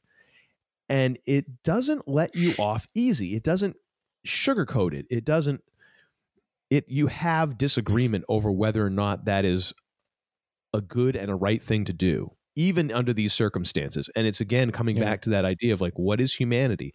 Like, what is humanity worth? What does that actually mean? And these are issues that they don't give you a nice resolution to them. There's no, like, sewing the whole thing up into a nice little package at the end and going, oh, and now everything is fine. Doesn't work that way. Yeah. You have that. You have, what you point out, Baltar being threatened at gunpoint to sign the order. Jammer saving Callie, even though Jammer has kind of betrayed the resistance now. Like, a lot of stuff that it is not easy. It's not easy stuff. It is not normal, like, gung-ho sci-fi stuff. Like, this is literally back when, Star Trek The Next Generation and Picard gets taken over by the Borg. He gets assimilated by the Borg. Except that's every episode. Yeah. That's almost every episode of this show where you just don't get let off easy. You always have to think, and they're always going to challenge you. And it's one of the reasons why I love this show. I'll always take up for it. So yeah, I have to give the nod to Precipice, because as good as Scattered was, it's a more run-of-the-mill episode, whereas Precipice really just puts a lot of questions to you that you you're going to be thinking, if you're at all a thinking person, you're going to be thinking about him for a while. Oh yeah, 100%. All right, so here we are. We are now, oh boy, we're 3 for 3. Oh, how's Uncle Todd doing? Not liking this. Feeling a little twitchy. Let's see here. Matchup number 4, we have Pegasus from season 2 going up against Faith from season 4. So Pegasus is summarized as, with the arrival of the Battlestar Pegasus, the fleet is exuberant. However, Adama soon worries about Admiral Kane, Pegasus's commanding officer and Adama's superior in command of the fleet. Faith is summarized thusly: Starbuck leads a mission to see the Cylon hybrid, who reveals more clues to finding Earth. On Galactica, President Roslin discusses religious faith with a dying woman named Emily. Which one you got here, sir? This was tough. I always like it when you do this side. Hot. Yes. I had gone back and forth a few times on this one. Part of it was me kind of balancing my bias with Pegasus, because I literally just watched it like Thursday or Friday of last week, and watched Resurrection Ship Part 1 and 2. So I haven't seen Faith in a while, but this is the episode with Faith where just a lot of kind of horrific stuff happens. Gaeta gets shot in the leg, which, that proves to be the beginning of his downward spiral. And the direction his character takes. Starbuck is trying to, do her mission, but has no trust from anyone. Rosalind's going through, her cancer and talking to a patient, a fellow patient about it. You have the whole back and forth with Andrew's associate, from Caprica. I think her name was Jean, who, connects with the Six, who she, who remembers what she did to her on New Caprica, I believe. Yeah. Yep. And just, there's just, horrific things there because of the trauma she's dealing with. So just, oh my gosh, just so much going on there. And, a lot of heaviness, a lot of, Gaeta's, we talked about Blood on the Scales as being the tragedy of Felix Gaeta, but this one was rough because he just so doesn't want his leg amputated. He so doesn't want to change or be changed by what happened, but yet that is the thing that saves his life. And so so they are it's a very heavy episode, a lot of stuff going on, which are all marks of episodes I've selected before. However, and this one also has the famous line, "You are the harbinger of death, Kara Thrace. Yes. You will lead them all to their end." Yes. Well, that's a downer. That's not line. Yeah. Oh my gosh. But when you look at Pegasus and see in that 1 hour how you go from this absolute elation, joyous celebration sort of feeling in the very beginning of the episode, this, that they somehow have found another Battlestar, and now you have 2 of them, and you have more of the former colonial fleet, kind of united. And in 1 hour, see it all just go to hell. I mean, for lack of a better term.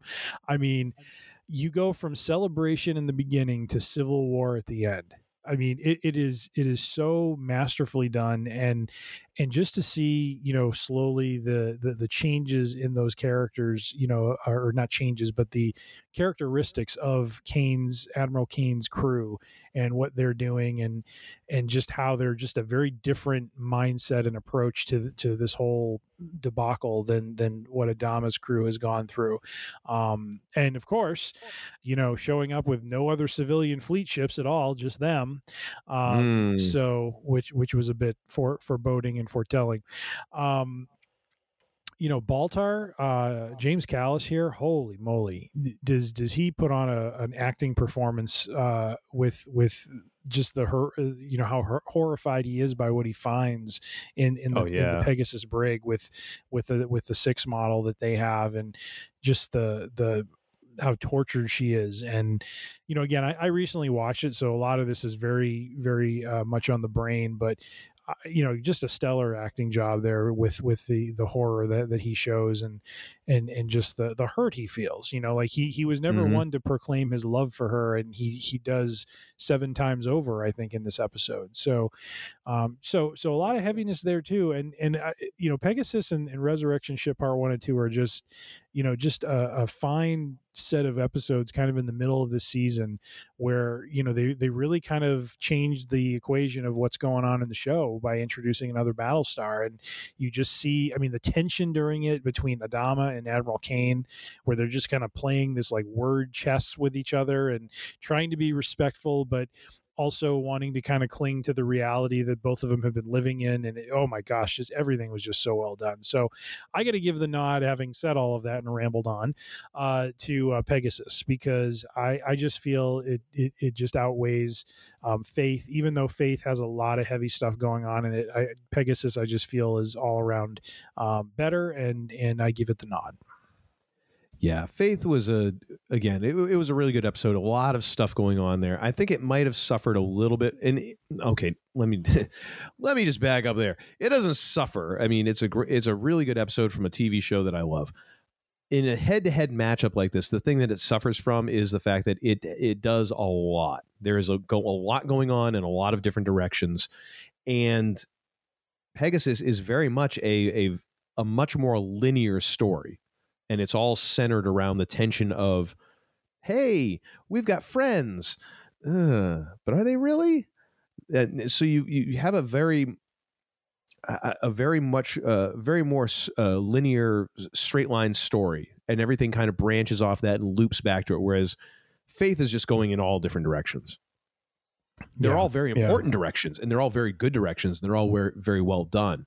But if I'm going to pick a favorite between those two, I'm just more of a mind to take Pegasus. Also because I remember watching the original Battlestar, like Battlestar Galactica 78 on USA Network and reruns back in the day as a kid. And when the Pegasus showed up in that show, I was like, oh my gosh, this is so cool.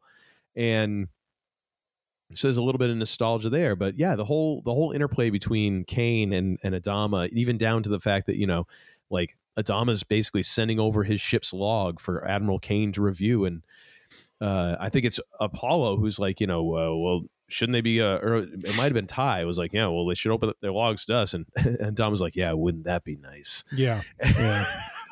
It's like, yeah, just kind of recognizing like the reality of it. And then getting to the whole thing where Hilo and it's Hilo and Tyrell are trying to save Sharon from I forget the guy's name.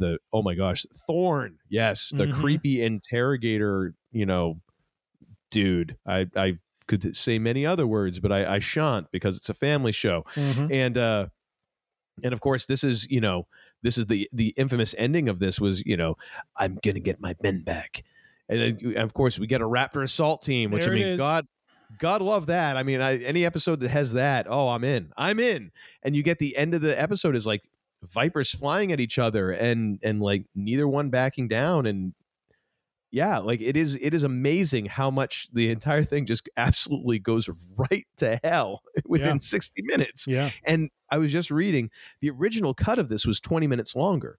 Actually it was longer than that. It was about an hour and a half. It was a 90-minute cut that that Michael Reimer had for this show. And they were, I guess, David Icke and Ron Moore were advocating for it to be shown as an hour and a half special episode, and Sci-Fi wouldn't do it, and so they ended up cutting it down to regular length. But there is an extended version of this, and it's part of the reason why for me this episode too is like there's another episode where there's like zero fat. Because they had to cut everything back. So there's always something going. Everything is happening and everything is setting up something else. And it's like, boom, boom, boom. There is very little fat on this, yet there's still character moments. Like the entire thing with Baltar and the Six, they let the camera hang there for seconds, like precious seconds that when you're editing for like time, like you would think, okay, some of this is going to get trimmed, but they let it hang there. So they still managed to find that room to breathe. But otherwise it's just barreling down the tracks, dude. And it's such a great episode and an iconic episode. Oh yeah. 100%. Oh man, we're lined up 4 for 4 here. I don't Uncle like Tom's it. getting antsy. All right, on to matchup numero 5. Totally lost track of any Spanish that I was wondering possessed. what was going on there. Yeah, nothing. Nothing at all is going on inside my head. That's always the way that you can look at it. All right, number 5 is Fragged from Season 2 going up against The Ties That Bind from Season 4.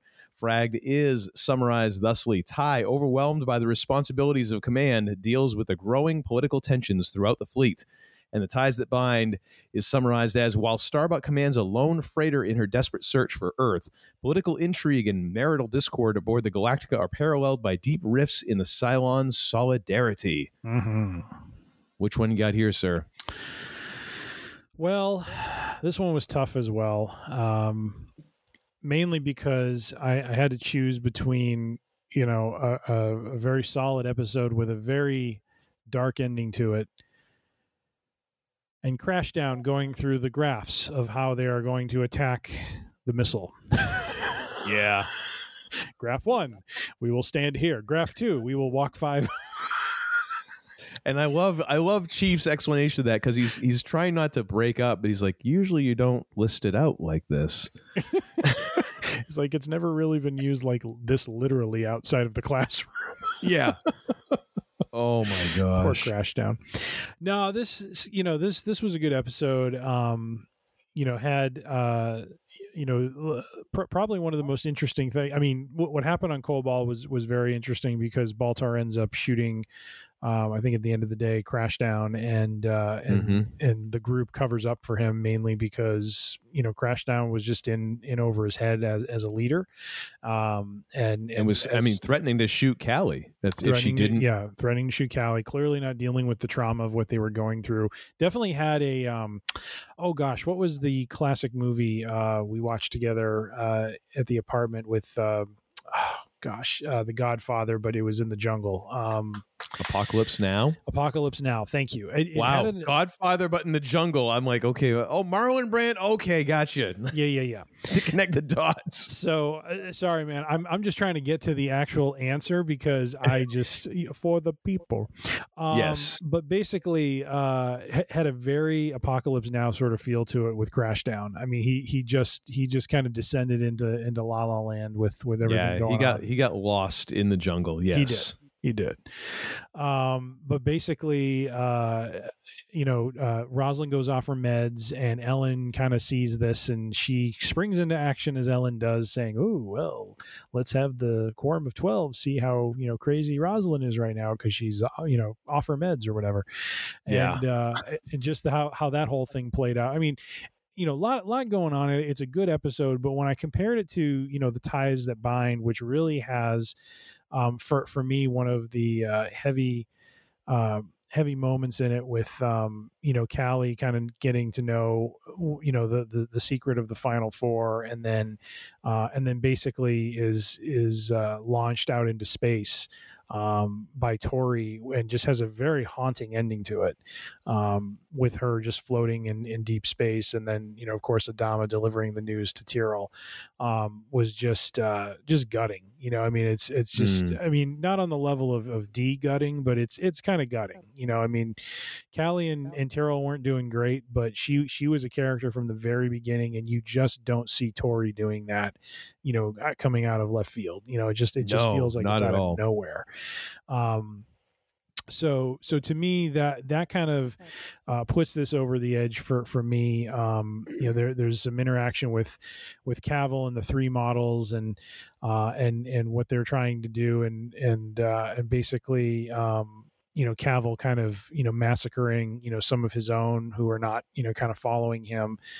So you have this further splinter with the Cylons and all of that. So there's just a lot of as I'm wont to do, going with the one that the episode that has some narrative heft to it, has some some inertia to it, if you will, to hurl the narrative forward. And then of course the Callie the Callie thing out of nowhere was just shocking. So I got to give the nod to the Ties That Bind over Fragged. As much as I like Crashdown and his graphs, I had to go with the Callie death episode. Fair enough. And you, sir? For me, I'm going to go with Fragged, I had this one. I already had this one down. I want the record to show I did not just change this at the last minute just to have divergence, because I didn't want us to line up on all of these. I think that a lot of the surprise that we get from like the Callie thing and all that, to me, I was realizing I felt that way because of Fragged. Because I had seen it happen before. And it was, again, it's another thing that you just don't see in sci-fi TV at this time.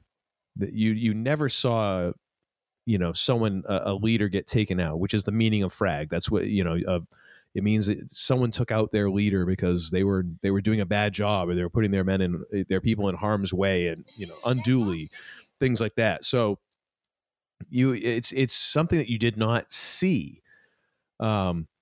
In those terms, and in terms of a TV show at the time, and especially coming from Baltar, because I mean at this point I watching that show, I'm like, oh my gosh, Chief is totally going to take him out, totally got to be, and it was Baltar, and the fact that they kind of covered up for him, and then it also, like you say, you have the tie-in with just Ellen just undermining Ty, like.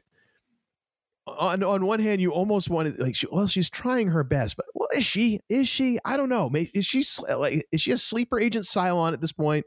Because it really seems like she's doing like everything possible to make things worse. But that's just Ellen, and that's part of her charm and the reason why she's terrifying. So, but yeah, it just, to me, that was kind of more the OG episode, and I like that. To me, like, it was just that further fallout of, the end of season 1, the beginning of season 2, that first half of season 2, where it's just like, everything is on the skids at that point. Just everything is going wrong. And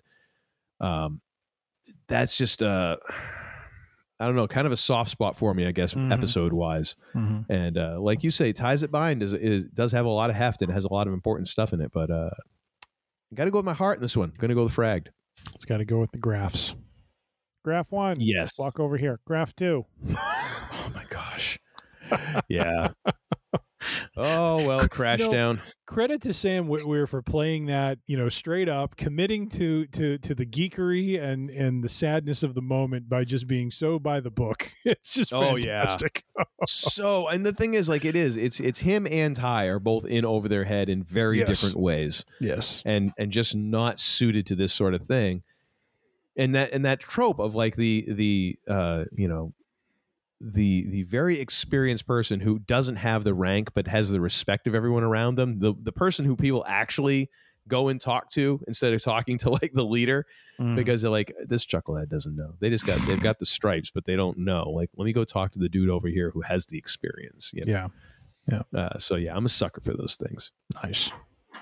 All right, so matchup number 6 here in round 1, we have Litmus from season 1 going up against Black Market from season 2.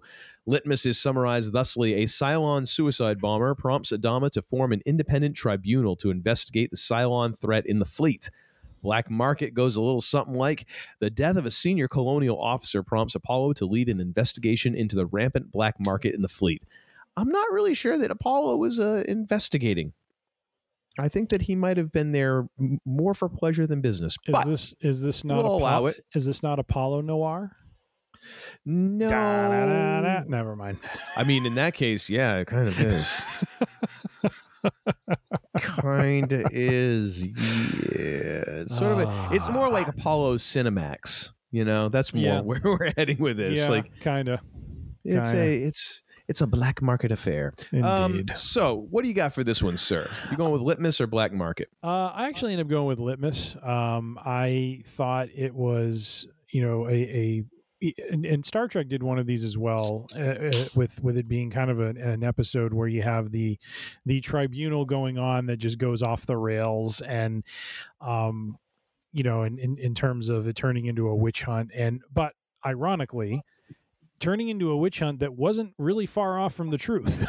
So, which actually made, Adama shutting it down even more kind of interesting. And going back to Pegasus, that even gets kind of called out by Admiral Kane, or I'm sorry, not Pegasus. I think it's Resurrection Ship Part 1, when she, is going to, or no, I think it is Pegasus, because she has the trial for Tyrell and Hilo, which goes very quickly, and they're found guilty.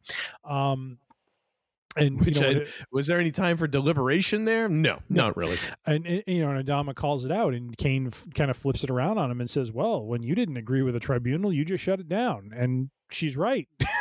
So, and not only did he shut it down, but they were actually kind of on the right path, and almost finding Tyrell and Boomer being kind of behind what had happened, or at least hiding some information. So I just thought it was a really well done episode. Does a nice job of kind of telling that story of basically a people kind of turning on themselves all in the name of justice, and just kind of finding ways to indict people when they're really you're really kind of grabbing onto very loose threads and that sort of thing. And I just liked it. Black Market, I've always had kind of an issue with the episodes with Apollo kind of dealing with the near death experience he went through on the Blackbird, and just him kind of giving up. It just kind of seemed, and I actually just watched that episode today, finished it just before we got on, and it just I don't want to sit here and say that it was completely out of place, because he's a pilot, he puts himself on the line every day, and there's probably trauma that comes with that, especially when you're dealing with getting shot down and whatnot. But for his character, it just, someone who's always so filled with hope, it just seemed very much the opposite of his character. And so I've had a hard time with this one. I know this is a near and dear one to you because Bill Duke's in it, but my man, it is good to see him. But I just, this one doesn't really kind of connect for me. So I will forego Black Market and select Litmus. How about you, sir? Well, as you may have noticed, a last minute change. You won me over. Oh, well, would you won me that? over? And the thing is, first of all, my reasoning for originally going with Black Market was the fact that I do appreciate that we kind of delve into Apollo a little bit and into his psyche and where he's at, and you get a little more background on, he had a girlfriend on Caprica, and I guess she was pregnant, and and now she's gone, and right, like all these different layers, and you start seeing that like Apollo is not just the goody, and that there's more to him. So I guess that was kind of an interesting thing in there, and it was a further development of his character. And the idea that that there is this black market network on the fleet, which again totally makes sense that this would be a thing. And of course, Tom Zarek kind of getting his grubby little paw in there makes total sense. At the end of the day, though, the more I'm thinking about it, the idea that it was, Apollo goes in. First of all, they shoots my man Bill Duke. That's just kind of rough. That would have been a character. That would have been a character I would have loved to see come back. But yes. But just kind of takes him out and then is like, we're going to keep this going, but you do this and this and this. And then like it's at the end of the day, it does weaken that. You know what I mean? Yeah. And the fact that it never really came up again in any other season, which is kind of tough. Litmus, on the other hand, it does have that. It does have the trial. It does, and like you say, it is impactful because it gets callback, and it's like, dang, Sergeant at Arms was on the right track, wasn't she? You're wrong.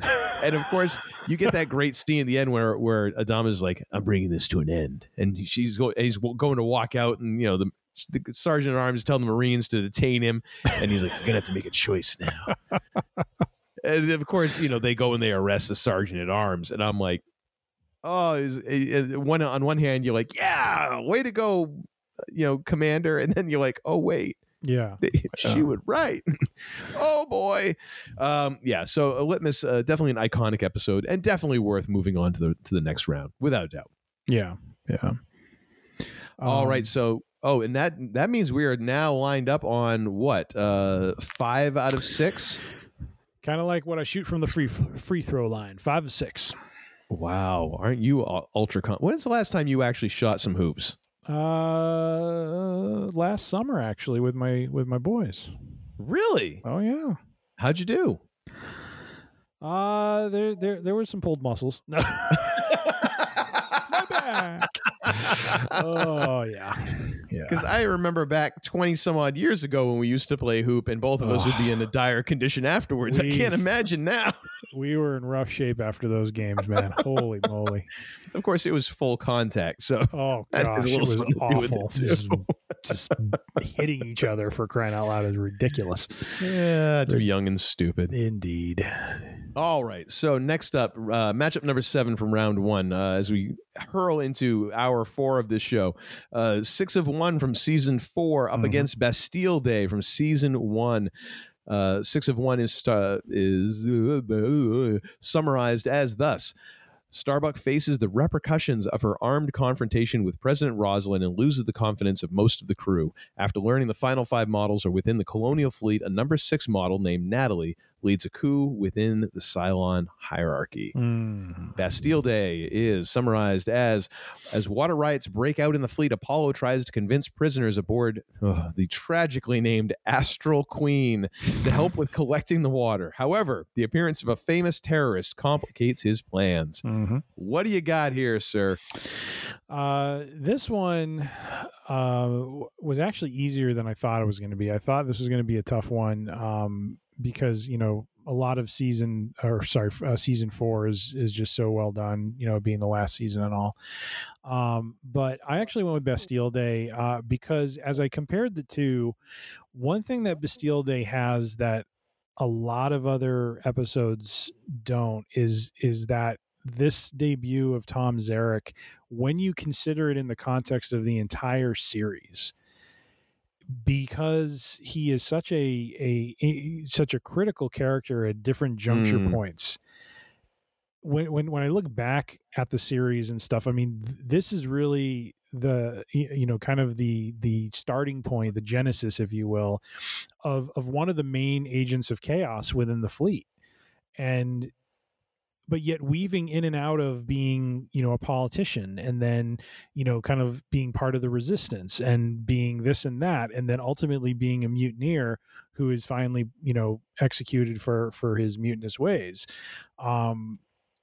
Is just such a great, it was great that they took a guy who had made his name as the original Apollo and just put him into a different character and then leaned into that, and had him come back and be, almost be like somewhat of a reformed character who you never really could quite trust or understand or know if he had turned, a corner in terms of his behavior and his attitude, and ultimately he didn't.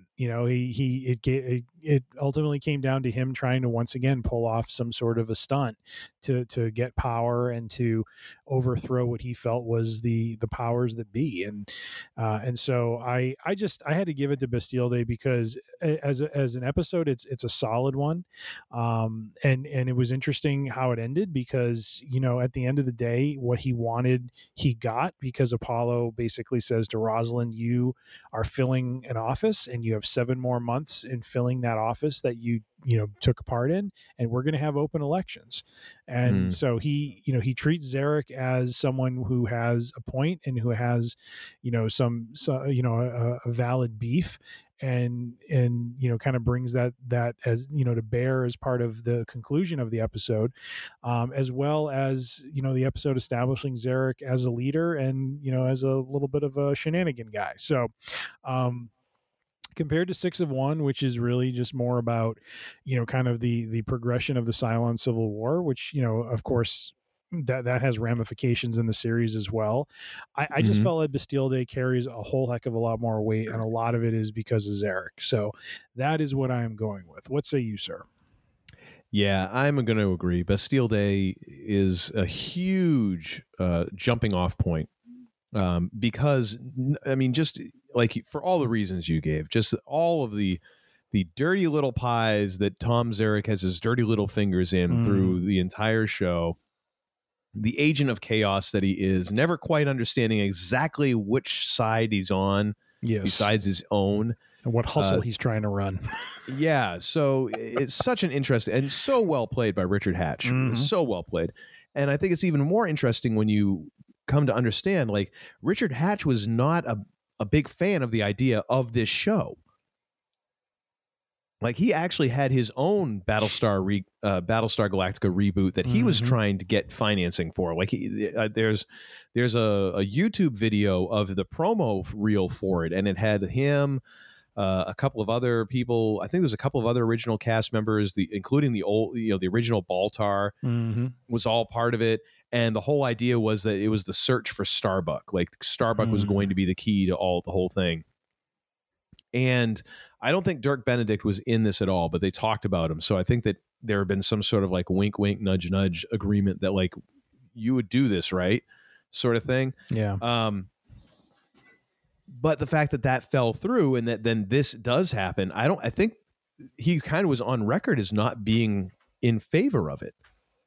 But then to come around and to actually be, to play a part in it and to play a character polar opposite of his character from the original show, but also to do it so well. He was so good as like the villain / maybe villain / damn it, he's aligned with him now. I still don't like him, but he's helped. Maybe he played that role so well. Yeah. And it was just a really great acting performance from him. So it's really hard to not give it to him there. Even though 6 of 1 does have some very interesting developments, it does kind of get us from, the beginning of season 4 into where Starbuck is going to go take the Demetrius and go out with her little ragtag crew and try and find the next clue to Earth and all of that. There's a lot that goes on there that kind of feeds into the rest of season 4, but Bastille Day is iconic, of course, because again, it's that you're dealing with somebody who, Lee in a way kind of looks up to, and you have the ticking time bomb of Callie getting shot, or does she get shot? I think she does get shot. I think so. Yeah. Yep. But anyway, there's a lot going on in there, and it's, of course you have Starbuck playing like the sharpshooter and Lee like saving Zarek and kind of almost saving him from being the martyr that he wants to be, and all of this stuff. It's insane. And it kind of also like the first time that Lee is really becoming a pain in the ass for both Rosalind and Adama at the same time, because he's like, no, we're going to do it this way and that. Yeah. And they're both just, I think this is the one where Rosalind is like, he's your son. And it really is. It's like the first time where you're like, oh my gosh, they're so going to be a couple, because they're fighting over Lee like it's their kids. Like, your son did this. Oh, it's my son. Yep. What about our son? That sort of thing. But yeah, such an iconic episode, and also extraordinarily well done. And one quick thing to throw in about 6 of 1 that is interesting is as part of the progression of the Cylon Civil War, this is where the robot Cylons, I think one of the 6 models removes their, like we learned that there was a brain inhibitor that prevented them from being, basically of, sentient, kind of free will for themselves. And so now they've removed that, at least on this base star they were on. And that results in a rather bloody shootout. So the Centurions start thinking for themselves, and they've got some grudges. Yes, they do. Yes, they do. All right, that brings us to our final matchup in round 1. Islanded in a Stream of Stars from season 4, going up against Resistance from season 2. Islanded in a Stream of Stars is summarized as Boomer's Raptor escape damages Galactica. Oh, so I had that wrong. So Boomer's Raptor escape damages. Oh no, I do have that wrong, because that happened previously, but this is following up on it. Never mind. I'm just debating myself. So the Raptor escape damages Galactica when she jumps too close to the hull. Admiral Adama makes the crucial decision to abandon ship and puts Lee in charge of offloading equipment to the rest of the fleet. As Starbuck searches for the meaning behind the Cylon song, Baltar tries to expose her return from the dead as proof of life after death. Resistance is summarized as Ty's imposition of martial law sparks protests in the fleet. Meanwhile, Starbuck and Hilo discover additional survivors on Caprica. What do you got, sir? This was tough. Resistance is a solid episode. the massacre of at the Gideon is a event that plays out and kind of reverberates, from a few episodes later on. I think around definitely for Final Cut, that we talked about earlier. Because of the way it kind of casts the military and what it's doing, and then not to mention the irony of Rosalind and Apollo getting help from Tom Zarek, to go into hiding. Once again, our agent of chaos throwing the wrench in all plans. Wasn't it like Lee's like, I've got an idea, but you're not going to like it? Yes.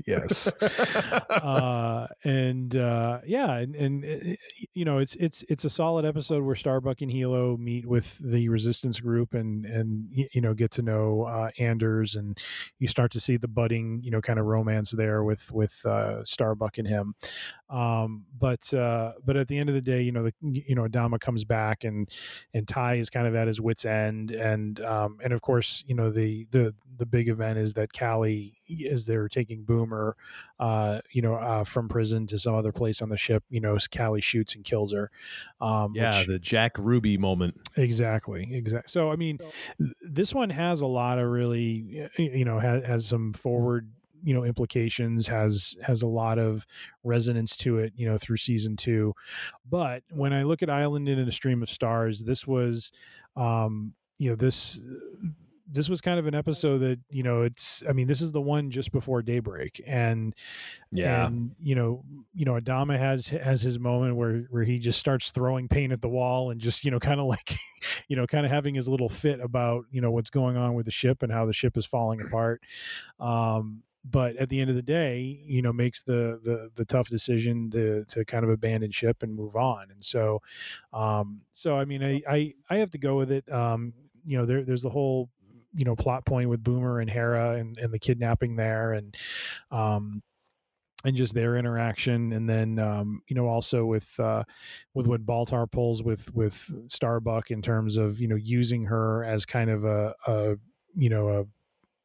religious symbol of sorts, when that's not at all what she wants to be. And of course we have Anders, kind of morphing into a hybrid now that he's in the state that he's in. So this one has a lot of heft to it. And the ending part with Ty and Adama just sitting there, and, Adama just kind of resigning himself to the fact that it's just, it's time to abandon the ship. And it was just a really kind of solid ending and an emotional one. So for all those reasons, I went with Island in a Stream of Stars. I felt it had the heft and the impact to it, more so than Resistance.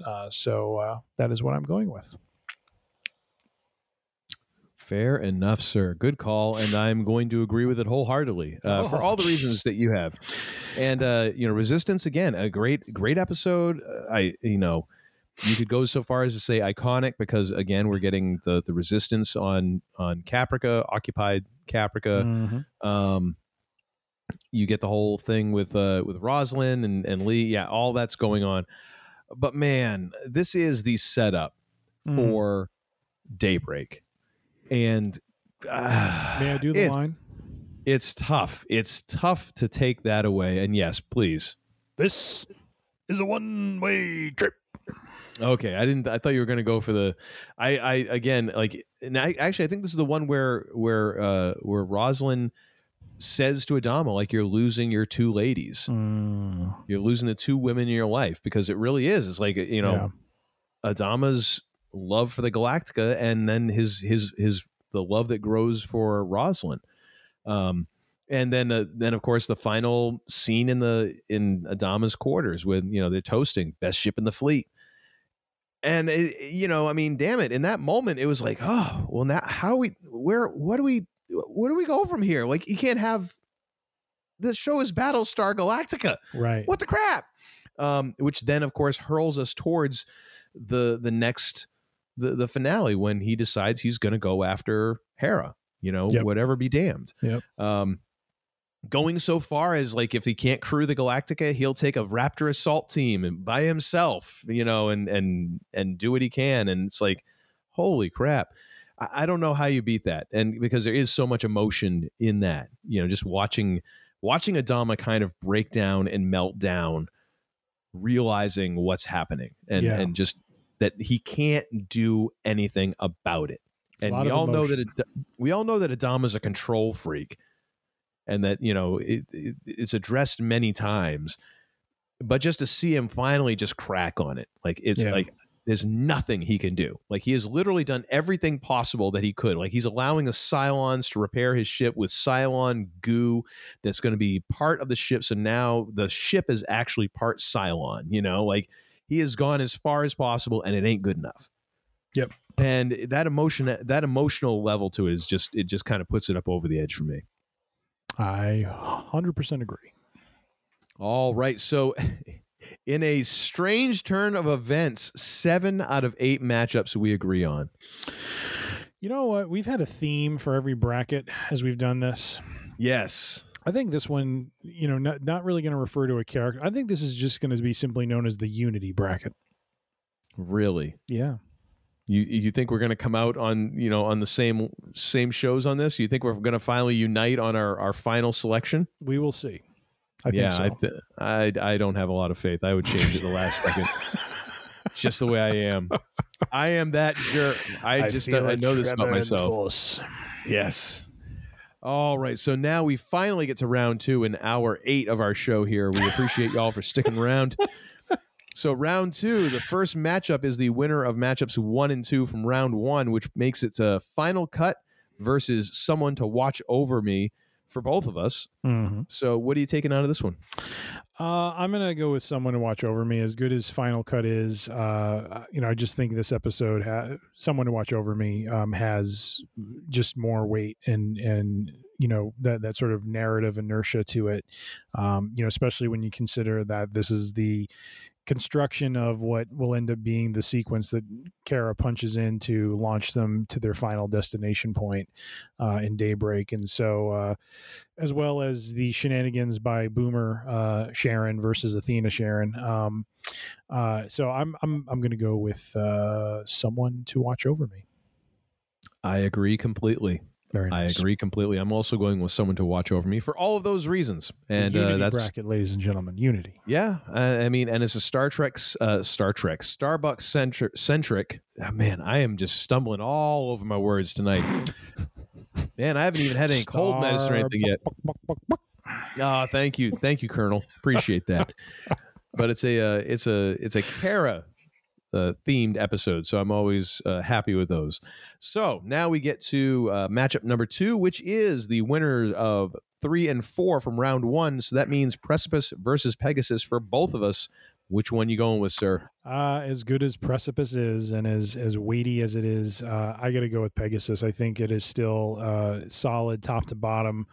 You know, just such an amazing episode, and one of the I know we've thrown the term iconic around a lot tonight, but it is an iconic episode. It is a tentpole of the season 2, and is just a turning point of sorts for the narrative of that season. So I am going to go with Pegasus.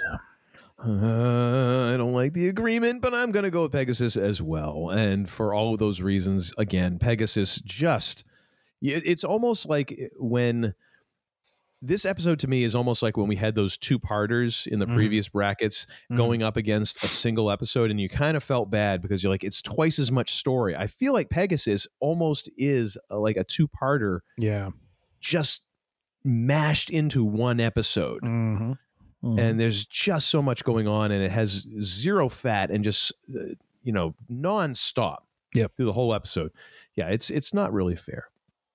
But oh well, who cares about fair? On to the next matchup, which is matchup number 3. This is the winners of 5 and 6 from round 1, which means The Ties That Bind versus Litmus for you, and Fragged versus Fragged versus Litmus for me, because I changed mine. That's right. And does that change the result?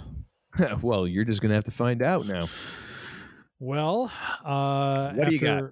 After strong consideration, because this is a tough one. Both are very solid episodes. We get into that second round, it's very difficult. But I have to give the nod to the ties that to the ties that bind. You know, for all the reasons stated before, it's just a very very monumental episode with a character death and just, a lot of very interesting interaction going on between the characters and, especially the Cylons and, kind of the progression of that Civil War. So I am going to go with The Ties That Bind. Very nice. For me, I said before, Litmus deserved to be in the second round. It's done enough. But Fragged, I really feel like that episode, just to me, is one of those things that I think back over the first half of BSG, and is one of the episodes that just kind of stands out again for the interesting. You just don't see this, yeah. And it shows the dysfunction of what a group of survivors going through space are going to be like. That at some point you wind up with this weird thing where, hey, everyone else who's on, you have Callie and Sheev, who have kind of been in their spot, and you have Baltar, who's totally out of his element, we think, and then you got Crashdown, who just, because of what happened with Boomer and Hilo getting left on Cylon occupied Caprica, Boomer ain't been there, but Boomer Crashdown ain't been there but 5 minutes, but yet he's in charge. Yeah.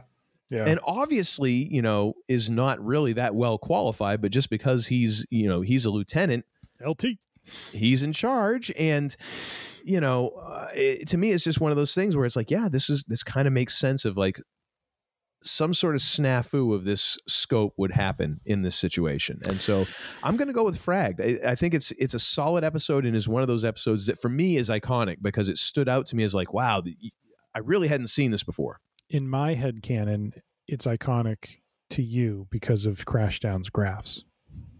I'm just saying. Whatever gets you through the night, sir. Whatever. So we've gone different here. We have lack of unity, and Uncle Todd is once again at ease. Dissonance is my comfort zone. Indeed. Is that weird to say? All right, so matchup number 4 for round 2. This is the winner from 7 and 8 in round 1. So that means Bastille Day up against Islanded in a Stream of Stars for both of us. Which are you going with, sir? Tough one. This was a tough one, but this is where my on-the-fly booking comes into play, because as much as I enjoy Islanded in a Stream of Stars and all the things that made us choose it, I have to give the nod to Bastille Day. It is a strong season 1 contender. It is the establishment of Tom Zarek and that character and his impact, just through the 4 seasons. You can draw a straight line for a lot of, what the fleet goes through and his involvement in some of those things. So I'm going to go with Bastille Day over Island in a Stream of Stars in an upset, a Barry Horowitz, if you will, jobber-like sort of victory out of 1, 2, 3 kiddish, if you will. Bastille Day gets the nod. How about you? I think you got to go with 1, 2, 3 kid on that one. I don't think Barry Horowitz ever went over in any kind of meaningful way anywhere. Did in 95. Anyhow. Okay, he did in 95. What are you talking about? In 95, they did, and it was 95 or 96, they did this feud with, his name was Skip of the Body Donnas, and he got this surprise victory over him on like one of the shows, and then they did a pay-per-view match. Like he actually had a pay-per-view moment where he was like the curtain jerker match, and Horowitz won. The fact that you know that is awe-inspiring and terrifying to me. Anyway, who'd you pick, Bastille Day or Island in a Stream of Stars? I don't even remember what we were talking about now. I'm just dumbfounded that you just pulled that out of your memory with such clarity. I've seen you. Bourbon hasn't killed that region yet, so I've seen you do it before, but it still shocks me when it happens. Wow. Anyways, I went with Islanded in a Stream of Stars, and man, Bastille Day, I totally get your choice, and it sounds funny. I respect your choice in that. Like we're talking about some sort of like religious doctrine or something. Yes. But I mean, well, for BSG, it kind of is in a way. But totally well founded. Like I get everything you're saying there, and it's damn near enough to sway me on it.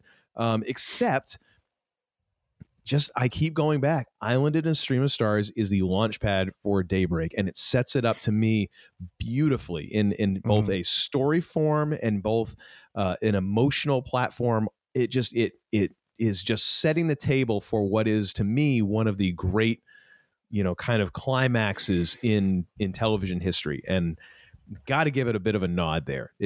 I got to go with my heart on this one. My head says Bastille Day. Yeah, totally. Iconic season 1 episode.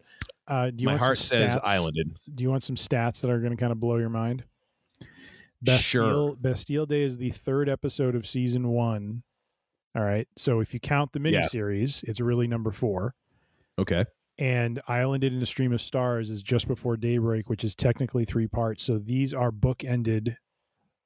Episode 4 of season 1, 4th episode from the end of the series. A little bit of symmetry there, my friend. A little bit, except the miniseries. I mean, if you break it down, I mean, that's really like 2 or 3 episodes. If you were to just chop them up into like just time blocks. That's what I mean. Like in Wikipedia's terms, they're calling it the 3rd episode of season 1. I'm saying if you count the miniseries as 2 parts, 2 episodes, right? 1, 2, 3, 4. It's really the 4th episode. Okay, sure. I'm just saying. Hey, you know what? I love the minutia. So you know. So Barry Horowitz in 95, ladies and gentlemen. Oh my gosh. Don't, please don't stop him. Just stop him. Oh my goodness. So actually, I was watching that WrestleMania 5 review today, and there was one of I think it was like the Red Rooster against Bobby Heenan? Yes. Like it was one of the matches, and the Brooklyn Brawler came down and saved Heenan, and I'm like, oh my gosh, just the fact that the Red Rooster and the Brooklyn Brawler have WrestleMania on their resume is WrestleMania moment. Yes. And yet, the showcase of the Immortals, ladies and gentlemen, showcase of the Immortals. Anywho. You like that rabbit trail? Welcome back. So here we are in round 3. We are now in hour 13 of our show. Thank you for sticking around. We really appreciate it. And so round 3, we have the matchup number 1, which is the winner of 1 and 2 from round 2. Why? Because that's just the way we do it. Someone to Watch Over Me versus Pegasus for both of us. Which one are you going with here, sir? I'm gonna keep riding the Pegasus, my friend. It is a solid episode, and as good as Someone to Watch Over Me is. I got to go with Pegasus.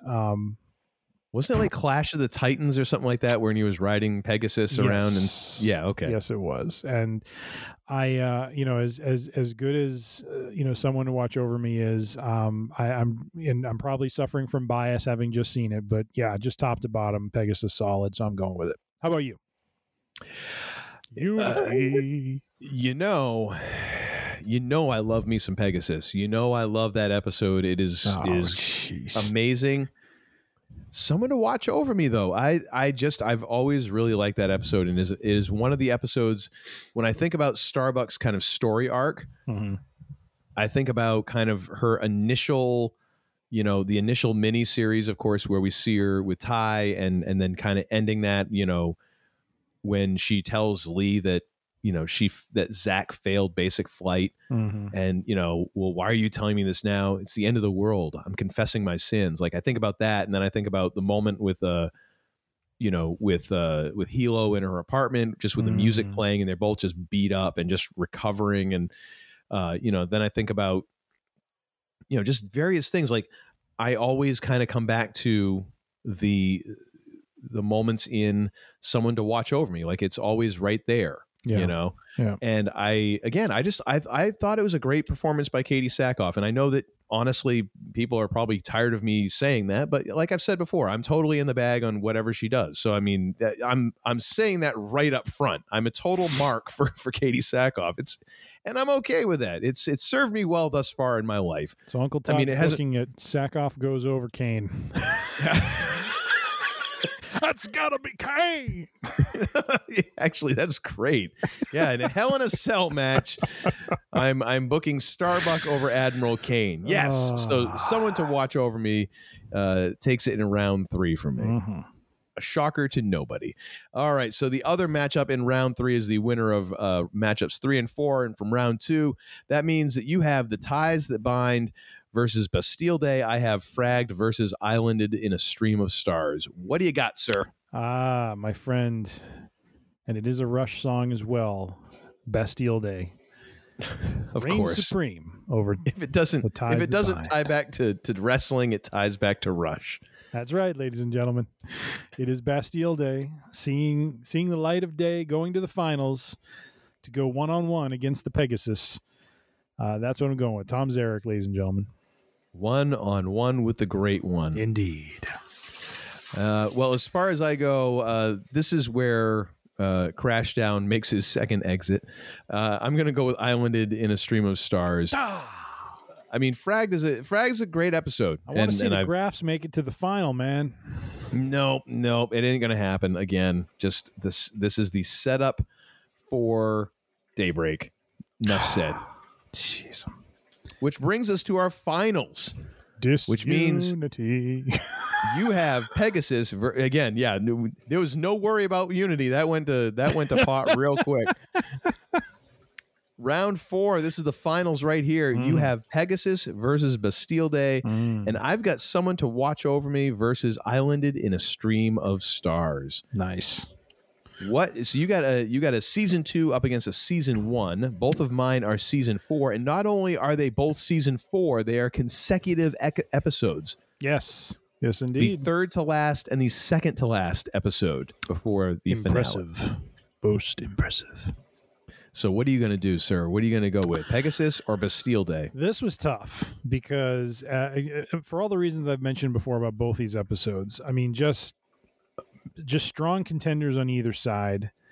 But much like the Razor Ramon Shawn Michaels match, Pegasus gets caught in the ropes. Bastille Day, Tom Zarek climbs to the top, grabs the belt, and is victorious. For coming out of Region 4, I am booking a Season 1 to complete my Final 4 with one episode from every season. I am going with Bastille Day, the Tom Zarek debut and establishment of the Agent of Chaos for the fleet. So that is what I'm going with, sir. How about you? It's an excellent choice. Excellent choice. Couldn't go wrong with either of those, to be perfectly honest. Couldn't go wrong with either. I could see Pegasus as a strong Final 4 contender. It was tough. I went back and forth, and I said, at the end of the day, I want balance. I want at least one Season 1 in there. And I'm sorry, Pegasus, I've got to job you out. So yeah, Bastille Day it was. I mean, out of these Final 4 matchups, there really isn't a bad one. I mean, not even a weaker episode in there, I think. No. For me, I know that people are going to see this sigh. But here's the thing, okay? So, I mean, it's Someone to Watch Over Me. Of course, it is. Yes. It's an all-Starbuck Final 4 for me, okay? You called it right at the beginning, and damn it, it's I can't deny the heart wants what the heart wants. Charged. The thing is, okay, and I the emotional undercurrent of the episode of just her realization that essentially she's been sitting there talking with her dad the whole time, and all of that kind of unfolding from an emotional standpoint, going back to when she was on Cylon occupied Caprica with Hilo, going back to her apartment, and the thing that she goes back for is her dad's music. And that's the music that they are listening to as they're kind of having that moment in that apartment of just like exhale, like, okay, this all sucks, but let's just relax for a minute, you know? And that carrying in, knowing how important that was to her, and understanding then like what her relationship was with her mom, and then, how finding out kind of how her dad fits into her psyche, all leading into just this idea, because also playing out in this is like nobody knows who or what Kara is at this point, because there's that whole thing with Baltar about how she's an angel, and then the way that Daybreak plays out where you're still like, okay, what the hell just happened? There is just this aura about who she is, and you kind of get that this emotional kind of anchor through this episode. And I thought it was a really great episode. And it's one of those episodes to me that this one is not, I feel, as impactful to the overall story, even though you do kind of get the idea like, hey, this is where it leads to, the final jump. Yep.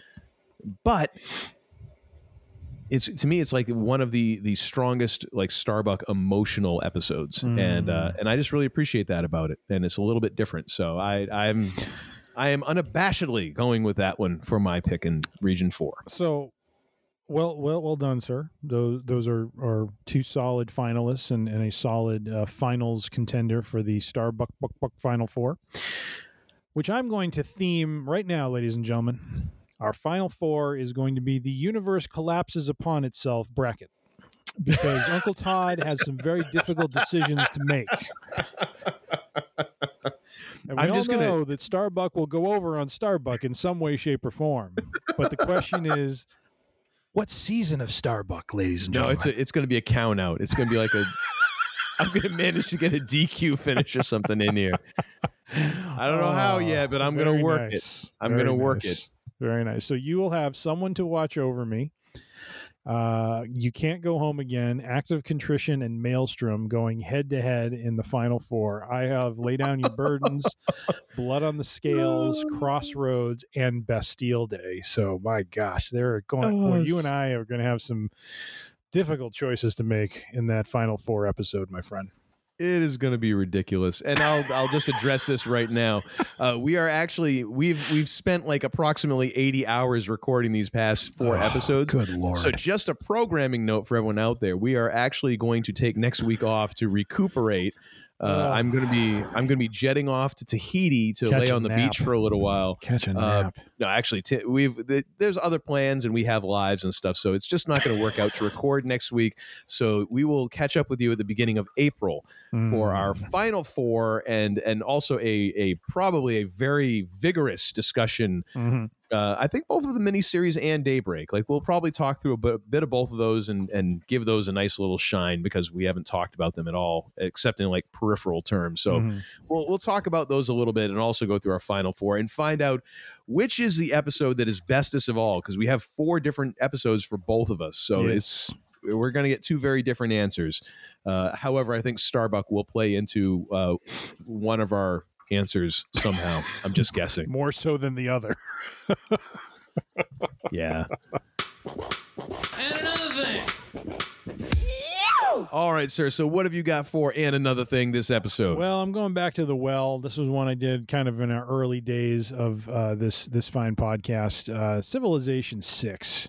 If you've ever played the Civilization series, it is a turn-based strategy game where you basically start at the very beginning of Civilization, and you build up as a member of one of n number of countries or backgrounds, and so you just go through time with the goal of either you basically win the game by either being the first civilization to launch a space shuttle into space, or the first or the last civilization standing. So in a lot of ways, like wrestling, it's it's got the last man standing concept going for it. If you're more into the domination aspect of things, but if you're into the kind of sciencey sort of diplomacy and kind of keeping the peace with everyone, then the space shuttle approach is the way to go. So that is that kind of sums up the game. But over the years, it has grown and gotten a little more involved, and I really enjoy some of the. It's probably the 40-year-old me coming out with. Just enjoying some of the intricacies. The maps now are just gorgeous. They're very 3-dimensional, so you have a real sense of like mountains and valleys and these lakes, and I mean it's a beautiful game, and just where some of it may be considered heavy and kind of a lot to process and deal with. It's the right speed for me. I enjoy it. So gosh, this thing has been around for 30 years. Yes. Sid Meier's Civilization, man. It's been around for a long time. I played it first in, I think it was around the time Barry Horowitz was going over. 96, ladies and gentlemen, is when I started playing Civilization 2. And I've played 4. Actually, it's kind of like the Star Trek episodes or movies of sorts. I play the even-numbered ones. So if you're looking to try a new game and something you haven't tried before but like strategy-oriented games, I would highly recommend Civilization 6. A lot of fun, and you know, a lot of different options. They have scenario games where you can kind of dive into a time in history and kind of play out, you know, different countries and achieve certain goals. There was at one point you could design your own scenarios. You could you know, you can play on these massive maps. As a multiplayer aspect to it. I haven't even tried yet, you know, playing in the cloud with other players. So just a lot of options and just a very deep and rich and fun game. So Civ 6, as it warms up outside, if you're bored, do play it. Don't go outside. Don't get sun. Just sit in your room and play more games. That's right. Just sit in your room, play more games. That's a great idea. What a great role model for the children of America you are. That's why they call me the man they call Tim. How about you, sir? I'm going to give a plug for one of my favorite shows right now, and has been for a few years now. Star Trek Discovery, which you can find on the Paramount Plus. I am just such a fan of this show. It is, and again, because I am a fan of things that kind of subvert tropes and things like that. So the fact that this show is just constantly kind of reinventing itself, and has done some things that are just very interesting when you consider what Star Trek has been for decades, and how they have kind of woven this show, I think, very beautifully in with the overall lore of Star Trek as a whole. I think that the cast is really good. Probably one of the better ensemble casts I've seen since BSG. Not as great, but really good. Yeah. I really dig. I mean, oh man, I really do appreciate all the different kind of different actors who are on it, and just and what they bring to the table, even in the small parts that some have in some episodes. But it's just great. And the fact that it kind of pisses off Star Trek fans, some Star Trek fans too, which I totally enjoy, because I love watching fans just get all huffy about something. I'm like, you do realize this is fiction, right? Once again, Uncle Todd and Unity, ladies and gentlemen. Yeah, no, I totally enjoy when, like, just these fan nerds just kind of completely go off their nut about something, and it's like, dude, just relax, you know. You couldn't possibly do that. Like, oh my gosh, it's like for Star Wars, like, it's space magic. For Star Trek, it's like this is a fictional universe. This isn't happening right now. You do understand that, right? But really good. It's on the Plus, Paramount Plus, and they just wrapped up their 4th season. The season finale aired last week. Nice. I am very far behind. I think I'm only on like episode 3 of season 4 at this point. So I'm kind of catching up slowly. I've been trying to avoid any kind of spoilers. My biggest fear with the show is that it was kind of like one of the flagship for Paramount Plus. What they called it? What they call it before that? CBS Online. Yeah, which is horrible. And then Paramount Plus isn't that much better, but it just seemed like it was a little clearer. Their app kind of sucks. I will say that for the Apple TV app that they have, it, for whatever reason, every time you go back to the home screen, it like has to sit there and think about it for like 10 seconds, which is not that much when you think about it, but it's just kind of a pain in the butt, that lag, because you're like, is it broken? Yeah. And I have to always remind myself, like, no, it's just a dork. But the show itself, I was kind of worried that it would get canceled. Like, it would be the Netflix thing, like, oh, it's been on for 2 seasons, kill it. But they haven't. They've kept it going, and it keeps evolving, and to me is still very interesting. So I'm very curious to see how this season ends. And, nice. And quite honestly, Star Trek Picard got getting a lot of hype for things are going on with that. I've seen all 3 episodes thus far of Star Trek Picard. I will take I'll put the Star Trek Discovery up against that show any day of the week, twice on Sunday. Season 2 especially. Season 1, I think, is a bit more of an even contest. Season 2, Star Trek Discovery buries it. If you've seen Picard but you have not seen Discovery, go watch Discovery, because it just, to me, it blows the second season Picard out of the water. Yeah, 100%. Interesting. I'll have to check it out. You oughta. It's not like you're going digging back through like all 18 seasons of Game of Thrones like you were asking me to do. Like, this is not 18 seasons. Pretty easy. Come on now. That's what it feels like when you're stuck in like Dungeons and Dragons land and you got all this stuff going on. You're like, oh, and the Lance Master, and like, oh, for God's sake. Don't know what you're missing out on, man. No, I'm pretty sure I do. I'm good with that. Jeez. So anyways, thank you all for tuning in. We appreciate you for sticking through this. We're now in hour 20 of our Region 4 episode. We thank you for sticking around this long. Seriously, though, thank you for tuning in, for downloading and listening. We do appreciate it. We are just a pair of humble idiots here on the interwebs who are just happy to have anyone listen to them, because, quite honestly, none of our family listens to these episodes whatsoever. Oh, come on. Well, actually, is Heather listening still? Hey, Heather, how you doing? If you are listening. But yeah, our wives totally don't listen. And quite honestly, after listening to us for 3 hours, you probably are like, there's a reason why they aren't listening to you.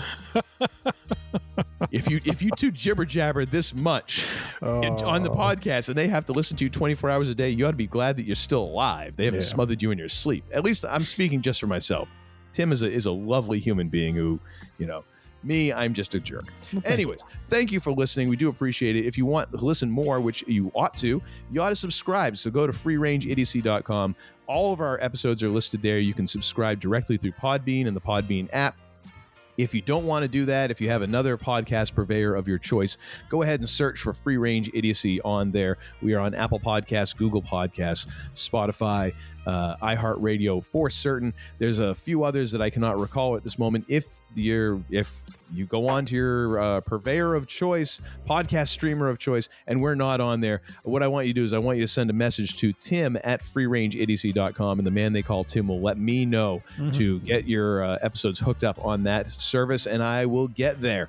If you have any questions, thoughts, or concerns, also send an email to Tim at freerangeidiocy.com. A suggestion for a show even, or just to say hello, perhaps a good banana bread recipe. Whatever strikes your fancy, go ahead. Oh, actually, don't send the banana bread recipes to Tim. He doesn't eat carbs at all. No, I don't. Maybe like a good steak seasoning would be a good choice for Tim. However, what is always a good choice is to like us on the social medias, because we love us some us. So you go on the if you're on the Facebook, if you're on the Twitter, or if you're on the Instagram, we are on all of those at Free Range Idiocy. You'll find us, follow us, and then just like and retweet or share, or just whatever you do on Instagram, just do it to the max and just annoy all of your friends, and they'll love you for it.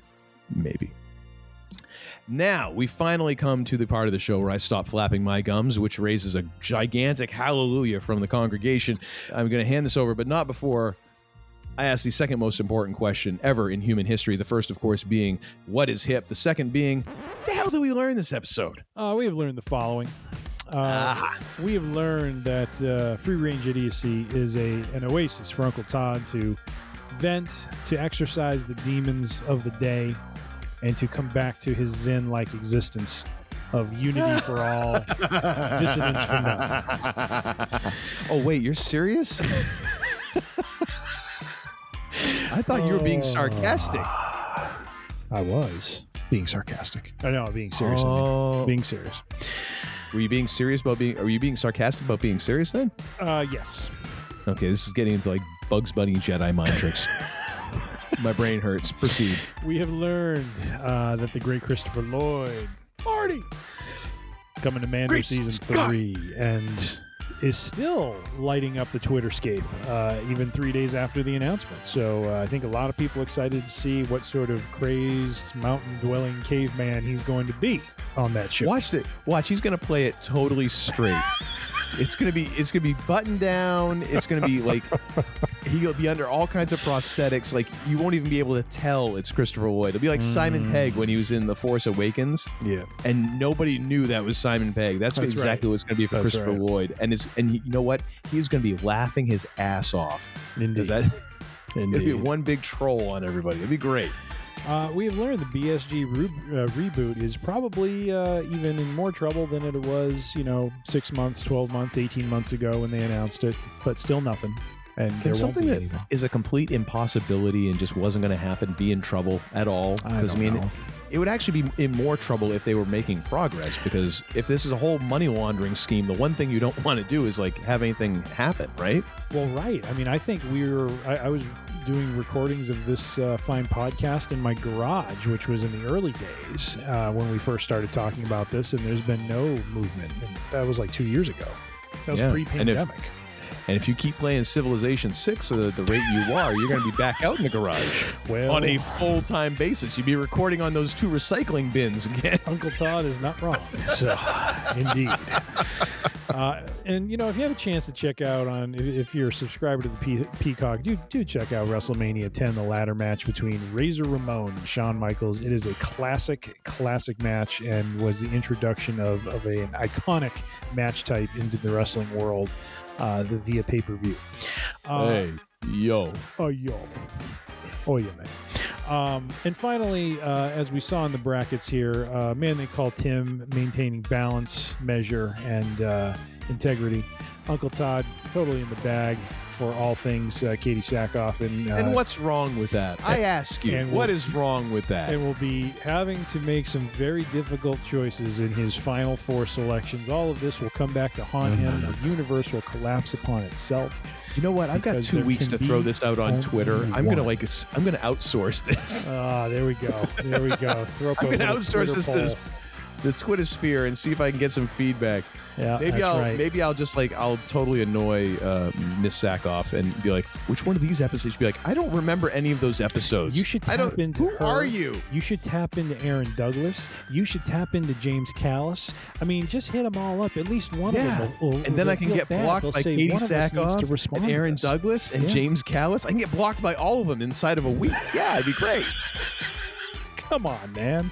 Well, with all that, ladies and gentlemen, we thank you again for going on this 2.5-hour odyssey with us. 2.5 hours? Aren't we further than that? Well, you said 20 hours. I divided by 10, so 2.5 actually, we hours. are. We're actually. This is actually going to not be too horrible. That's okay. I know.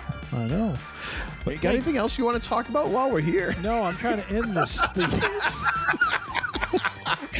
The congregation is just saying quiet over there. I've had 3 seltzers. I'm all full of quinine and bubbles. Oh, good Lord. Anyways, thank you again for joining us on this 2.5-hour odyssey. And as we take a week off and reflect and meditate as we consider the process of doing the adjudicate next episode of our final 4 and relevate. And I'm just making up words now. I'm just letting you go. I don't have this strength anymore. I give up. When you go into your Nipsey Russell routine, I'm just like, whatever. Oh, and Uncle Todd will not retaliate. But anyways. It brings him joy. What can I say? Thank you again. And as we like to close our show, be safe, be kind, be good to one another, be healthy, and as always, just because it's going to be a week or more before we have another episode, we got to save on the energy bills. So please, would you hit the lights on the way out? It's like I picked the wrong week to quit drinking. I beg your pardon. What did you say? Damn! You're such a disappointing pair. I prayed so hard for you. I think one of my favorite things about that outro is the fact that you talked about you were going to meditate, and I'm just trying to picture you with your legs crossed up like that and meditating, like and then trying to uncurl yourself from that position. My back. You'd be yelling, "Help me! Help me! I think I sprained my taint." Now get the hell out of here!